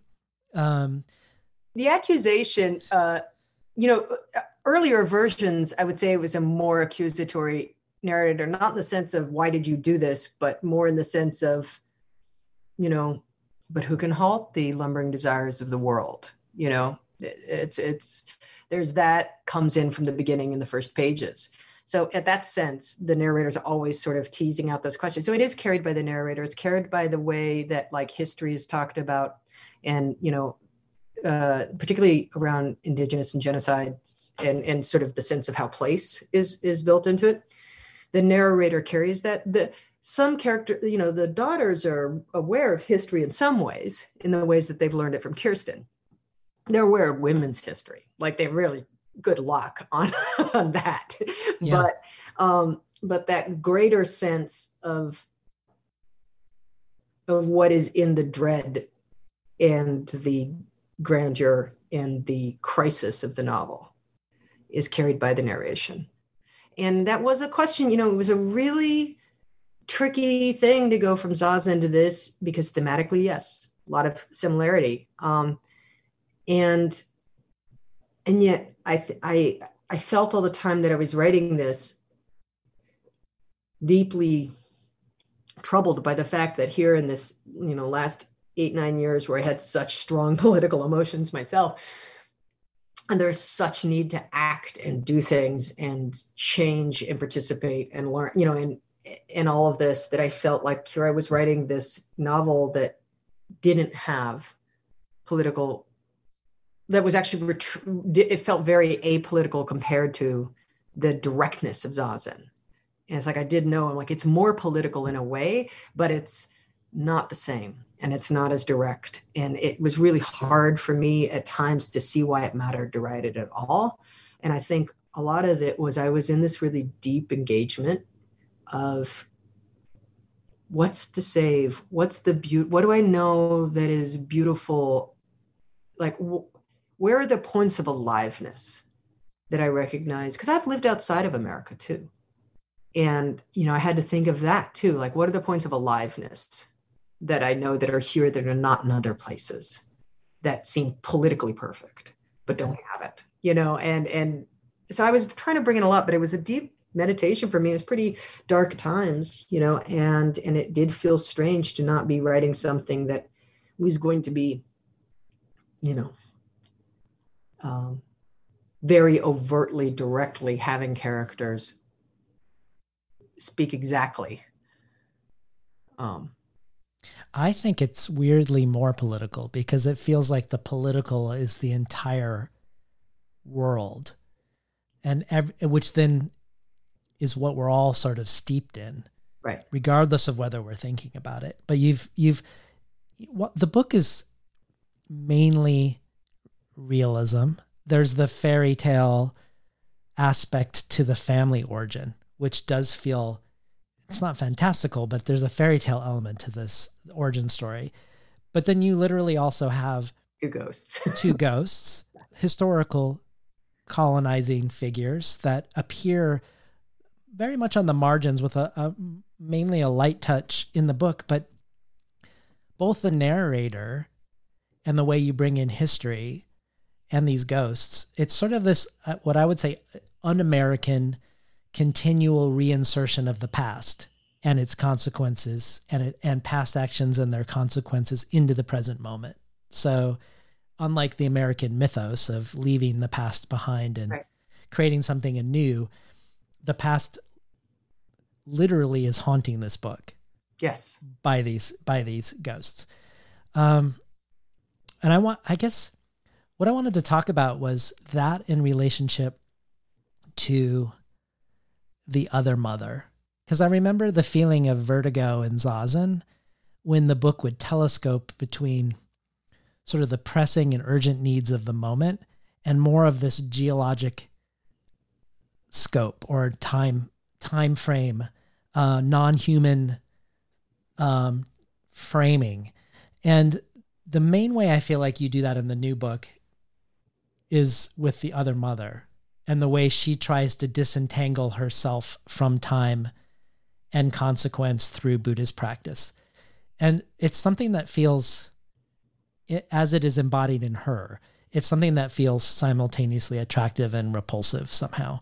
And I was hoping you could talk without spoilers about her, and also about Buddhism, I guess, also since it is a significant presence in both books. The question of scope, and I think how I think of it is inextricability, is deeply, complicity, inextricability. Can you untangle yourself? What are you responsible for? What is yours to carry? You're born into a country that was built on a lot of, theft and racism, and the labor of others. And yet you're born new onto this ground without having ever been able to be a part of any of those decisions. And how do you carry all of that in a way that allows you to accept what should be accepted on your shoulders and also respect the given right of every single alive thing on this planet to want to live and to want to feel like that their life is also their own. How do you put those things together, right? And those versions of those questions go throughout my mind all the time. They go through everything I've ever written. Geology, to me, I mean, I think there's a joke that Della says in Zazen where, somebody had told her that like she needed to step back and get some perspective on, or something like that, when emotional, like things are traumatic or like there's too much on fire. And she's just like, yeah, 68 million years seems to be about right. Like that's about how far I'd back I'd have to be to have an analysis on this that doesn't get me really upset. It's Right. like, well, compared to other extinctions. So that question of how far back do you have to be, at what scope do you have to understand things to see the beauty again, is in a way that's not checked out, but that can still encompass the detail. So not so far back that there is no detail, not so close up that you can't see the beauty in it again. Like, how do you find that spot? Well, there's a lot of shortcuts to that too. And I think that, the other mother is one who is engaged in some of those shortcuts. And I find, like everything, that I'm fascinated and drawn to, I also have pretty deep, like, like there is a really gross side to, there's all the ways that people talk about detachment that is incorrect to talk about in Buddhist detachment, meaning like it's a sort of hackneyed understanding of what it actually means when you talk to Buddhists, where it's just like detachment means having no feelings. I was like, no, it's not really that. Like, that's not it. There's healthy ways of describing that. And there's ways of describing that are like, just creepy white dudes finding a reason to like not actually have sex with people that they're in relationships with. You know what I mean? Like there's all ways. I think that the noble truth, I mean, the parts of Buddhism that have always been the most powerful for me is very much the Pali Canon and the very fundamental Four Noble Truths. The earliest stories, there's no deification in it. There's no like, it is not Zen. It is not this. It is not. It is very like it. You can hear the in the mud feel of it in a lot of ways. In that world, Buddha dies of dysentery, and he has everybody watch him, so that they too know that life is like this. It's a very different thing than the iterations that come as it migrates through different cultures and becomes at once Gothic and beautiful in some ways in the Vajrayana, or very down to earth in the Zen, but having this other quality that sort of lops off other, I mean, I shouldn't go down a rabbit hole with that. But I guess what I'm saying is that then you come back to this question of poverty and privilege and things. And it's the who gets to, it's if you think of narratives as tools, these stories, they're all there. Who gets to use them? And who gets to use them to do what they already wanted to do? Who gets to use them with a different power because they have more power? And so the person who gets to go, I'm just going to walk away, or I'm just going to do this and I'm going to call it this other thing. Some people just don't get to do that. And so I think ultimately Buddhism is not a home for me, but I have learned and appreciate a lot of the teachings, particularly again in the Pali Canon, that I consider to be so true, just true about. So the question of suffering. So I'm answering something specifically about the character you're talking about. This is not a character who knows suffering. So what does it mean to apply the Four Noble Truths to somebody who doesn't know what suffering means? Or perhaps is pursuing Buddhism to avoid suffering. Yeah. Or just like, or just has no empathy, or any element of it. It's like you can sit there and you can say those things, but the foundational thing that makes it true is that you know and understand suffering. If you can't get there, you can't start. Well, I want to go another direction with these two scopes of time, because they also make me think of the time between our two conversations, and not just as some mysterious gap between then and now, but because your unfolding narrative as a writer, your unfolding quest narrative as a writer working on her sophomore novel, was a quest that was periodically visible to me as we would see each other in pre-pandemic days, periodically writing in the same cafe. I was getting updates from you. At one point, you had lost the editor who was working with you. She moved to a new house, and you were giving this new editor a chance. But you reached a place where you realized you had two entirely different visions for the novel, and two very different ideas of the 19th century novel that you were trying to write. And you walked away from this relationship without knowing if this would ever become a book. And owing lots of money. Yeah. And this was years into the process. And I'd see you at the cafe and you'd tell me you'd rather fail on your own terms than succeed on the wrong terms. Or I'm making that up, but something to that extent. And obviously you couldn't have known at the time that you would end up succeeding so well without compromising your vision. But you talk about this dark decade in your acknowledgments, both saying that novels are like doomed marriages. And you talk about also the help you got and the years where you didn't do your fair share of dishes or your fair share of bills, and the people who did more than their fair share to try to make this novel succeed when it looked like it was going to fail. And the people were so invested in with their own sweat equity that when you finally decided to quit, you're told by your partner that it was no longer your decision, that essentially you were beholden to the people who'd been lifting you up for so long to bring this to an aesthetic resolution. And I guess I wondered if there's anything else you wanted to say, knowing that a lot of people listening are writers or artists or aspiring writers and artists, about that time when, you lost your editor who understood the book. You went through a considerable period of giving this other situation a chance, and then walked away from, worked your way out of a contract, walked away from money and from a publication deal.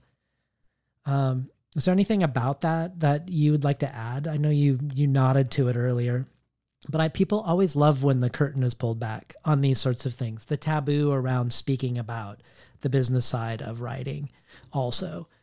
So if you do have anything about your quest narrative. Well, it goes back to story too, right? And this is what I mean about story. And then I want to say something about the sort of business side of it. It is true that I said and felt and had made the decision for real that I would rather do it on my terms, in terms of what I was trying to go after, than succeed on. I would rather fail on mine than succeed on somebody else's. I don't know that I said it exactly like that, but that sounds like me. Yes, it was something very much along those lines. And I said that and I meant it. And when I tell that story, and you tell that story now, it is a story that ends in success. It is a story that ends with, like, I got to go to Knopf, and then I met, and this happened, and that happened. And I got a long list for the National Book, and it could just as easily be the other story. And that's the thing that's also true. So I do feel I was at that point with this book, and I did not have this idea that it was going to be rescue. Okay, let me try to say this a little more eloquently. I guess what I'm saying is it's almost impossible for a writer who's struggling in the business side and also with where they want to be right now to not hear that and want to hear the story that it all ends well. Because of course. And yet while that is true in this case, it was equally possible that it be not true. In fact, it was more possible that it would be not true. And so I want to focus on the reason I said the thing I said, which was not bravado. I meant it, and I put my actions behind it. But I meant it. It wasn't, is that I was in music for years, and I made records that I did not love at different times. Some were okay, some were terrible, some were, I didn't do exactly what I wanted to do enough. I didn't stand my ground on certain things, and as a result, I spent 15 years doing something, and I don't actually have the proof of what I really did best anywhere to show my child or my family or anybody. You know what I mean? There's things I'm like, oh, I'm pretty proud of that, but nothing touched on what I actually really had the gift to do and how I did it. And so I don't have that to show, but I did learn all about the business and how to do all the things I needed to do. When I came into writing, it was really, I had that experience, and it was really, really clear to me that the only thing that matters is the work.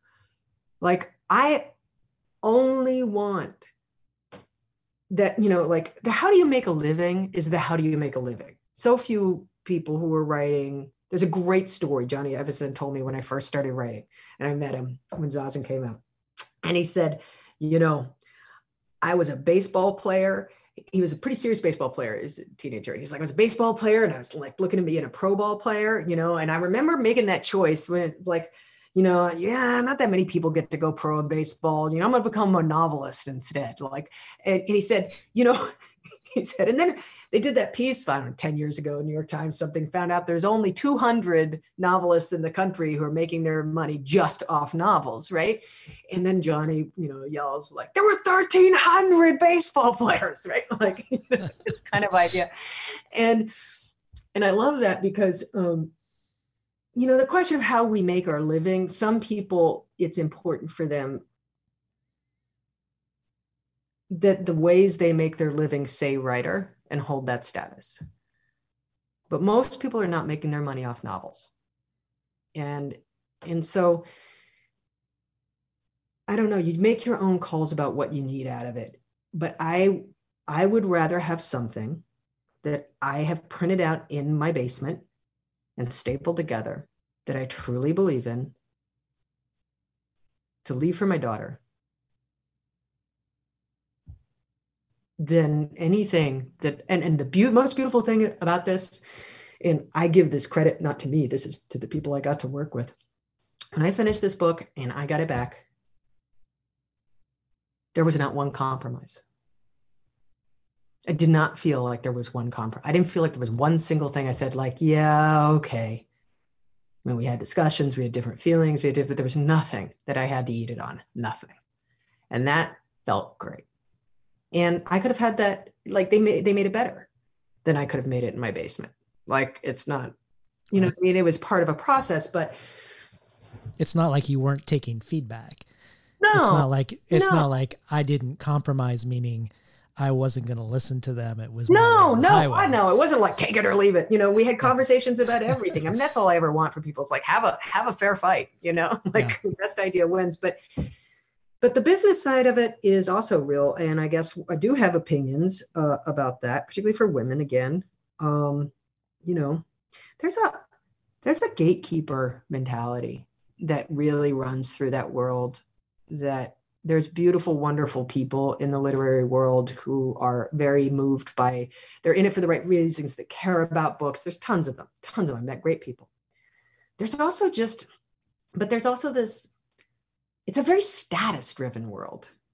And it's a world that's like, the status is very academic and performative, and it runs off a lot of cues that if you don't come from that world, you don't recognize it. And I think they'd lose a lot of good writers because of that. I'm sure they do.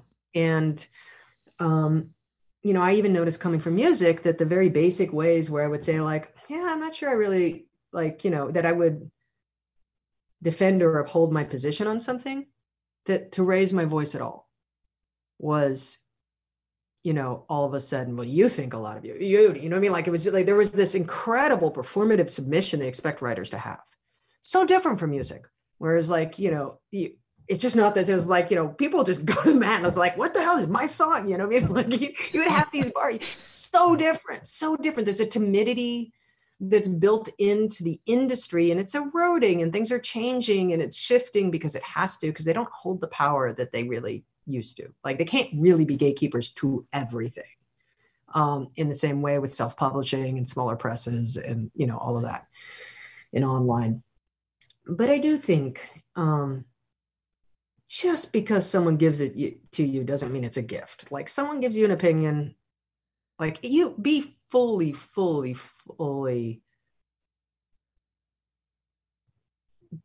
belligerent defense of your own artistic instinct. That's what you've got. It will trust that it will grow you, and find the people who are excited by that.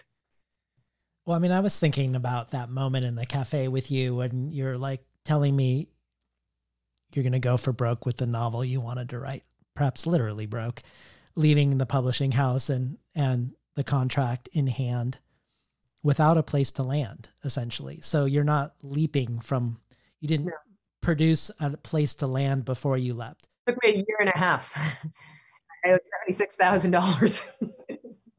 It feels connected to a lot of the things that you write about growing up and hitchhiking tens of thousands of miles as a 15-year-old, and you're not knowing how you're going to make it 1 week to the next. 1 week, it could be selling flowers by the highway. It could be doing farm labor. It could be digging ditches. It could mean sleeping under an underpass or not sleeping at all so that you knew when to jump out of a ride because the driver was about to assault you.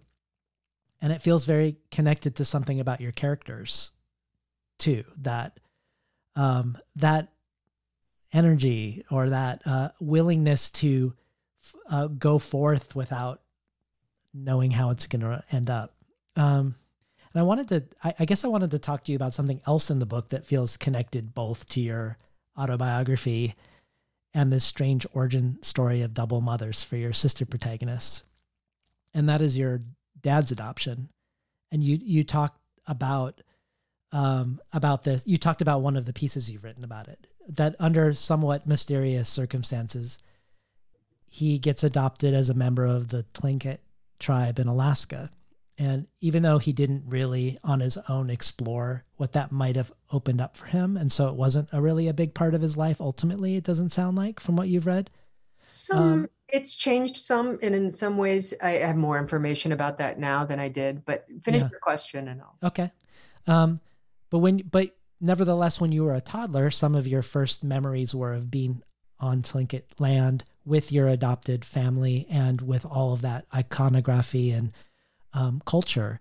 So it is something you don't entirely belong to, but it's also something that you continually return to at the same time. And it's become a part of the narrative of this book with a ship named the Neva, which is the name of a Russian ship that fought in the Battle of Sitka, which you've referred to, which is the battle between the Russians and the Tlingit. So I was hoping you could talk about the Tlingit tribe and then the Tlingit in your life and the Tlingit in the book. The Tlingit are an Athabascan indigenous people in Southeast Alaska and, not just in Southeast, but primarily, Tlingit and Haida are Southeast Alaskan. They have stories that match, geological and anthropological records that go back 10,000 years on the land. They want some of the oldest sets of consistent storytelling and tribal consistency all the way back. They're remarkable. I am no expert. There are a lot of. My father was adopted in the early 70s when we moved up there. My father worked a lot with Tlingit activists and developed very, very deep relationships with them that continue to this day. One of the mentors and men in that world was a man named David Katzuk, and he died about 3 weeks ago. And David Katzuk was, I'm actually, so I was supposed to, when I was doing my sort of Zoom tour of the internet, I was also doing blog posts about the road trips that we sort of redid on the tour that that take place in the novel. And the last one is the stuff that involves Alaska and then goes out and I also did stuff with Tall Ship America and a variety of things. And I was supposed to post it about 3 weeks ago. It was right when David died. And he was an elder, Tlingit elder. He was actually not from the clan that my father was adopted into, which was Kiksadi. So I am, Kiksadi ID. It's a maternal, the line comes maternally, and my mother was not adopted. So I'm recognized by my father's clan as a clan child. I'm not directly adopted because it would have had to been Kiksadi's a Raven moiety, and she wasn't adopted because they were in the middle of divorcing in that time. So David Katz. So one of the things I'm doing in the next few days is I'm going to, which will be up by the time this comes out for sure. I'm trying to go back and put up the things I was going to say and say more about my relationship, even tangentially to the Tlingit, and talk about David Katzuk, who was a man and that was a mentor to my father in many ways, who is of his generation and is left an enormous hole in the Tlingit culture up in Juneau recently. And in Tlingit culture, you would say, he walked into the forest. That's how you talk about David. So he walked into the forest or walked in the woods.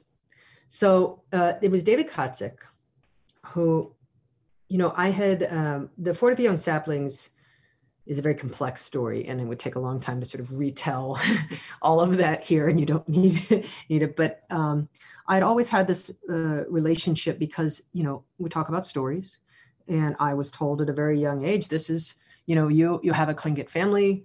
These are your Tlingit family, treat it like a real thing. And then I was also moved across the country. My parents were split up.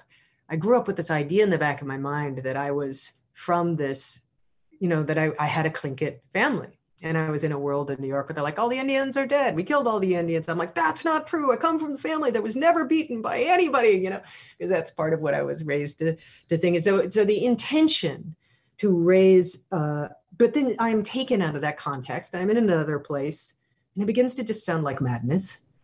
And and then as you get older and you think about things, it feels like, okay, is this appropriation? Is it this? Is it that? And then I had periods where when I'd go back to Alaska, I was reconnected, and it was real in the way that it was real and not real in the way that it was not real.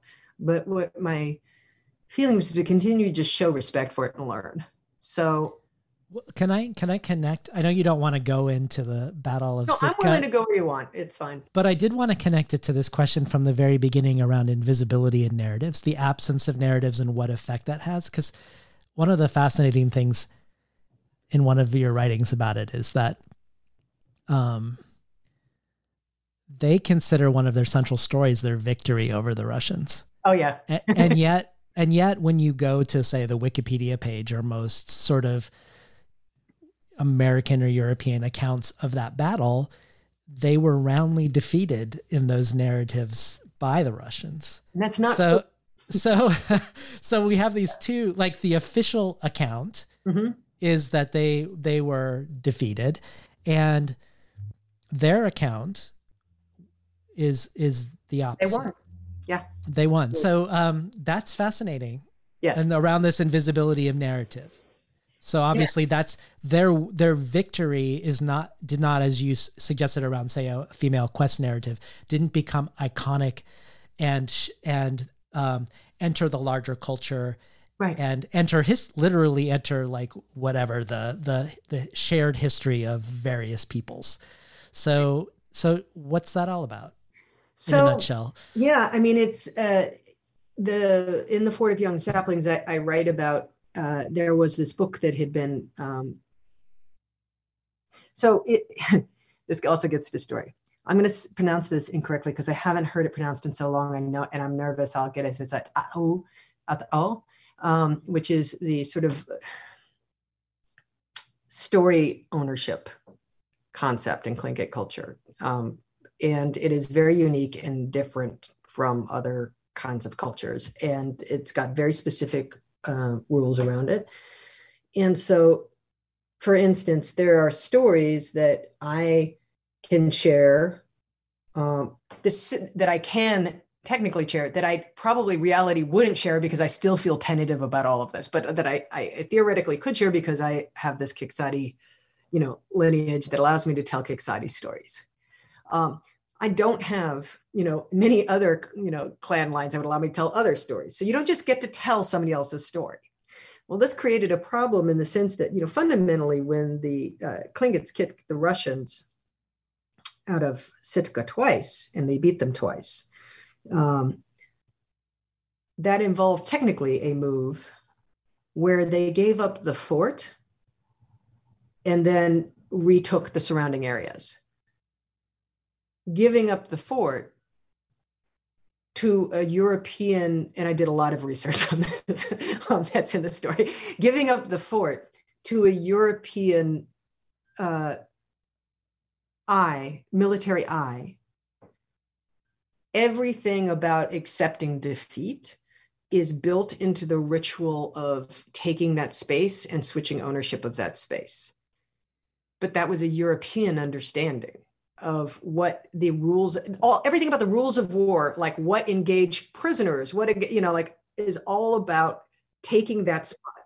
Okay, but let me, I want to spend some time with something that's still blowing my mind. Okay.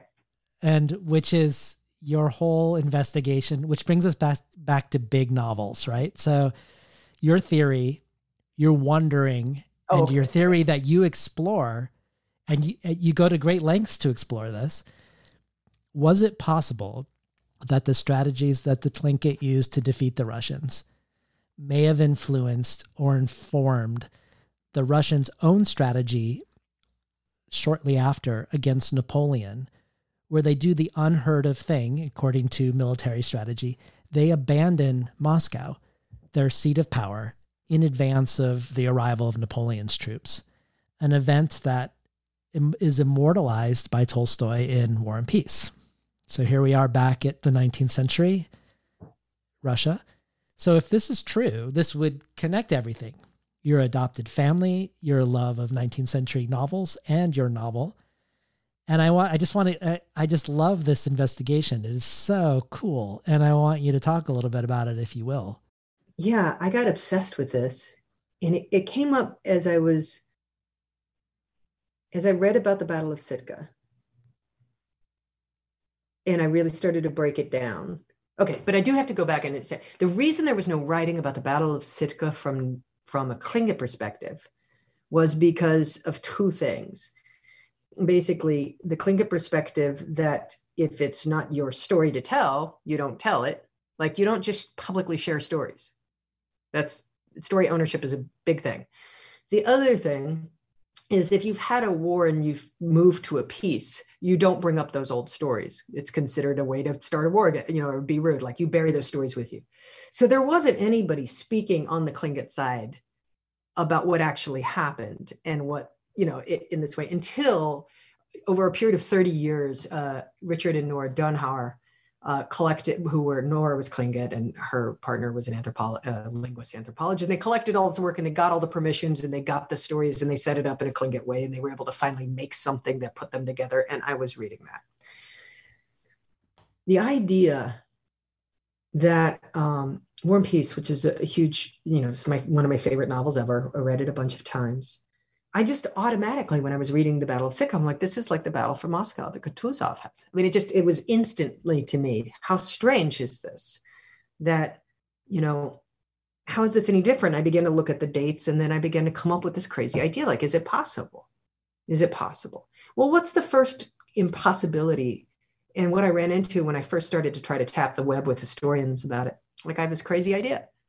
I'm wondering, and I would pose it and oh my gosh, the disgust with which I was responded to about like how ridiculous an idea that was incredible. Like, multiple people were just like, the guy who wrote a book I actually used as one of the resources, and it was so offended by it, he stopped talking. It was crazy. And, and I was like, I'm just asking a question. And like, that's where you go like, wow, how can it be so insane to ask such a simple question, right? How could the great Kutuzov, famous for saving Russia, have had an idea that came from the indigenous people of South, how could it, So I was, first of all, trying to track it down in a couple of different ways. One, I wanted to find a European, I remember being on the phone with people going like, I need to find a really good historian who specializes in European warfare of, the 18th, 19th century. And it was a really lovely man who's a very illustrious historian who just put me in touch with this unbelievably wonderful English gentleman who whose specialty was land battles in the 19th century, and he taught in England at their office, sort of their West Point. He taught military tactics and history at West Point. And I met him on Armistice Day, and we were sitting there with poppies and and I think we talked for about 4 hours in this pub. And he was so gentle, and he listened to my whole theory, okay, so this, and he asked all these lovely questions about, could I draw this? Could I draw what I was talking about here? Could I say, and then he just stopped and he stepped back and he said, let me tell you about rules of engagement in the medieval system. And then he began to just talk me through, but he had this, he was just such a lovely, lovely man to deal with on this. And I still stay in contact with him. He sends me his new history book. It's great. But this idea was, could it have happened? And what I needed to find was a tie, some kind of tie that shown how that story in its more specific forms could have gone through back to a link to Kutuzov. And I got this, I got a researcher who was a kid from Reed who spoke Russian, who was broke and sketchy, and had him look up a whole bunch of stuff. It was done. And trying to find all these different, and it's been years since I've looked at the research I did on that, but I found all these things where they almost connected, where you almost could put him in the room with the person you could put him in the room with, but you couldn't quite do it until I saw the Tolstoy connection. Yeah, it didn't feel like you proved it, but you certainly seemed to establish multiple ways it could have happened. Yes, one of them being Tolstoy's older cousin. Yes. Who he would listen to telling stories. Mm-hmm. Tolstoy would listen to his older cousin coming back from these huge sailing trips. He was on the Nadezhda, which was the other boat that went with the Neva. Yeah. So the Neva was the one in the Battle of Sitka, and the other principal boat for Russia was the one that Tolstoy's older brother was on. But I think he also established some shared neighborhoods in Moscow of certain people who could have come home and spoken to each other. Yeah. When I go down a wormhole, I go down a wormhole. I want you to be right. I want to be right. I think I do. I want you to be right. Yeah. Yeah. It's so great. And I do believe that they, with not in the state of metaphor, I think my piece there makes a strong case that the Tlingit won the Battle of Sitka. Yeah.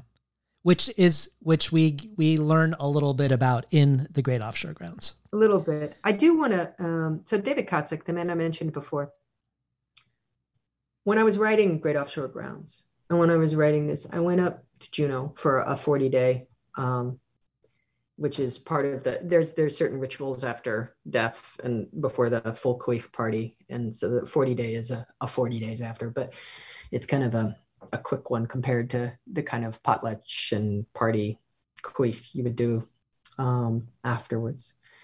And I went up and I met with him, and he told me a whole bunch of stories that I could only hear because of my Kiksati, he had a Kiksati forebear somewhere in his family. So he was a story bear, he had a lot of old stories. And so he passed them on and told a lot of them to me. And there are very tiny parts that no one would ever notice in the Tlingit sections of this book that are nods to him, that are nods to the stories without telling those stories, but that just have an object like an orange or something in it. I love that. Yeah. And so I've been thinking about him in it a lot. And so the only places I publicly used stories that I heard were places where they were already published in the Russians in Tlingit America. Okay. Well, I wanted to end with the title and a couple of things about the title. I love the title because of the tension between offshore and grounds. Something both watery and fluid and out of reach, and something solid and stable and right under our feet, held together like that or juxtaposed. But it's also a real place. and one connected to the other boat, we've talked about the Essex, because at that point we had eliminated so many whales to such a degree that the Essex had to go thousands of miles off the coast to the offshore grounds to even find the whales to kill them. And it is there that the ship is sunk by one great whale. And it feels like that feels like poetry. And it also feels that, and the consumption of the dead, and then the drawing of lots to eat who's going to be eaten and who's going to eat. Just feels like a fitting allegory for late stage capitalism. Not that you spell any of that out about the Essex at all in the book. But I was thinking about how you've said that you don't know for sure why your dad was adopted, and how you had always thought that it was political, but you've come more recently to think that it could have been due to love, a love that couldn't be out in the open. And so that the adoption was something to facilitate that love possibly happening. And that definitely feels like a motif in the book. People joining the army, or hiding their illness, or joining a political movement, to head to both a metaphorical offshore grounds or a literal offshore grounds, not out of greed or curiosity or conquest, but out of love. I don't know. Did you see that in the book, that vein of, I don't think it's optimism for the future, but maybe sort of a very present thread of care and love? That there's a way in which I feel like you take this willingness to go to the edge, into the like thousands of miles offshore. Let's take it as a metaphor in this case, for someone else, as a way to sort of flip that narrative. I mean, the people aren't out there eating necessarily in the book. I mean, none of this happens in the book, but like, I'm thinking of how, like, in real life, people are going out there because we have no like sustainable reciprocal relationship to the land and to the ocean. And so we have to keep going farther out on the edge. And then so much so that we're eating each other alive, essentially. But there's a way in which you flip it, I think. It is exactly that those questions that I had that you were talking about around the adoption were very conscious in mind, particularly because as I began to think about that, I began to think about how much of politics is done, how many choices are done because of the person you're doing them for or with. And that I think we tell ourselves a lot of lies about that. And, you know, it goes from the simplest side to like, oh, I had a girlfriend who was a socialist, but now I have a girlfriend who's not. And so everything's different. You know what I mean? Like there's that shallow version of that. But then there's also, when it comes to those final moments of, I'm going to give up something for real because I believe in you and you believe in it, or because not necessarily for those things. And it's kind of a cliche about army that, like, you know, you don't die for the country, you die for the person beside you. Like there's a lot of that. I think that's just deep into a lot of things. And I think in leftist and progressive worlds, we pretend that that's not there at all as well. And I think that, so there was very much in my mind with the stories of Livia and Sarah, it was very much in my mind when I think, you know, I won't do it for that, but I will do it for this. This book has a lot more love in it. Not because of love stories, but because, you know, so the friend of mine who I mentioned before, who had read it a whole bunch of times, she had read Zazen too. And she said she really liked Zazen, but she said this, you know, when I list everything that happens in this book, it just sounds like the darkest thing ever. Like, you know, it's like darker than, like in some ways it's like way darker, like all the things that happen. He said, but it feels so different. It does. And it feels like a book of care. Yeah. Like enacted over and over and over again. Yeah. And I went through a real process in writing it it sounds strange, but like this was a very profound experience for me. To try to write this book was very, very hard. And one of the things I came up to again and again and again was like, how much darkness, how much love, how much dark, like it felt like, yeah, I mean, I had crazy dreams. I had like the whole, I would sound like a mad woman if I told you the story of the internal experience of writing this thing. And it's of no interest to anybody, so I'll spare everybody. But like there was just this quality of, going as deep as you could into these experiences. And it's because the characters love each other. They love each other and I love them and I'm writing it, right? Like, and so that just, it changed. It showed me how much that alone could change everything in a story, and I didn't know that, like I feel like I learned about love and what it could do.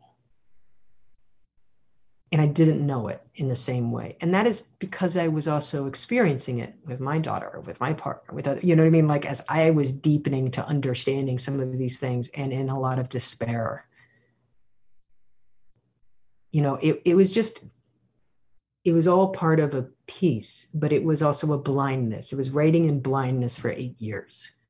It felt like it was the most shamanic writing experience I've ever had. Like it just was, people say, how did that feel? Like terrible. I never want to feel like that again, ever. Like there was 8 years of misery, to try to get at it, Yeah. Well, so I'm hesitant to ask you this question because of that. This long road trip, that you went on, this 8 years of miserable writing experience. Because I think I want to ask you what you're working on next, but I don't want to ask you that because I sort of feel like you should be in a hammock somewhere now. Well, you should have given this interview from a hammock. No. And, but what are you working on next? Or if you're not working on something, what does writing this, what does it compel you to want to write? So when this went into the publishing cycle, I went back to work as a union organizer, which I had not done for 16 years because of the state we find ourselves in and because I worked for healthcare workers unions. And I began working for a nursing home workers union and home care workers union, and and then COVID hit and all of this kind of stuff. And there's just a lot of work and fighting and organizing and things to do. And so I kind of went back into that world 100%. In that world, I am not writing. In that world, I'm working all the time and I'm not writing. And I know that that's the nature of that world. And that was okay.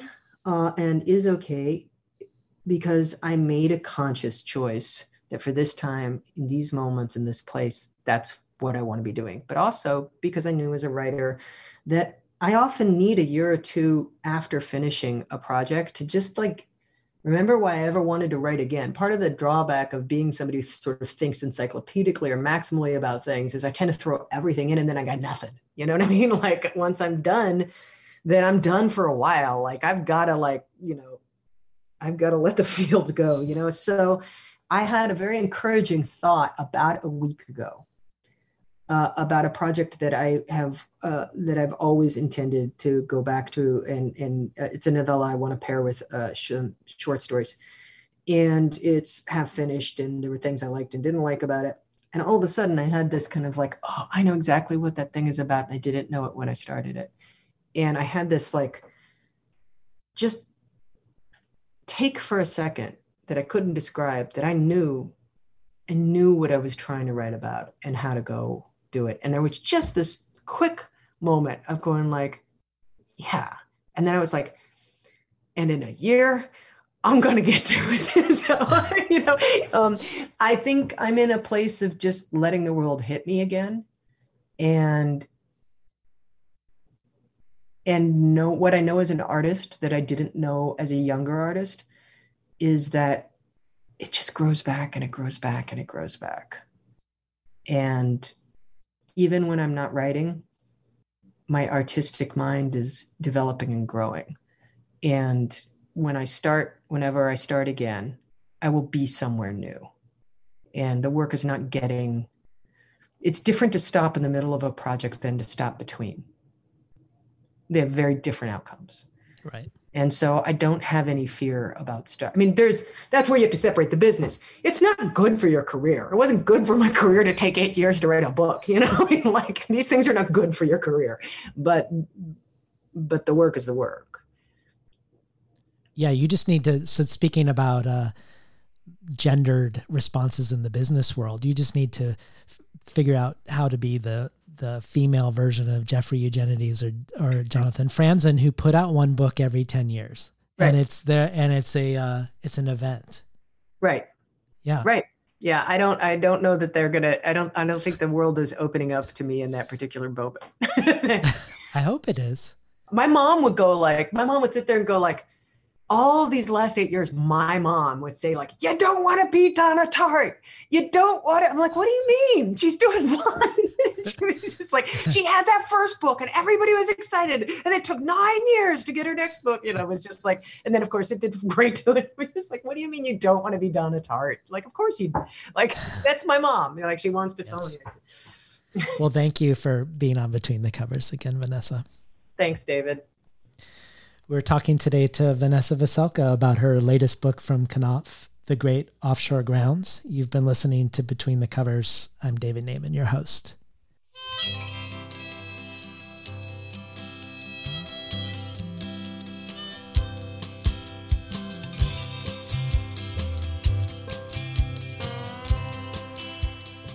Today's program was not recorded at the studios of KBOO, but at the volunteer-powered, non-commercial, listener-sponsored, full-strength, makeshift home office of me, David Naiman.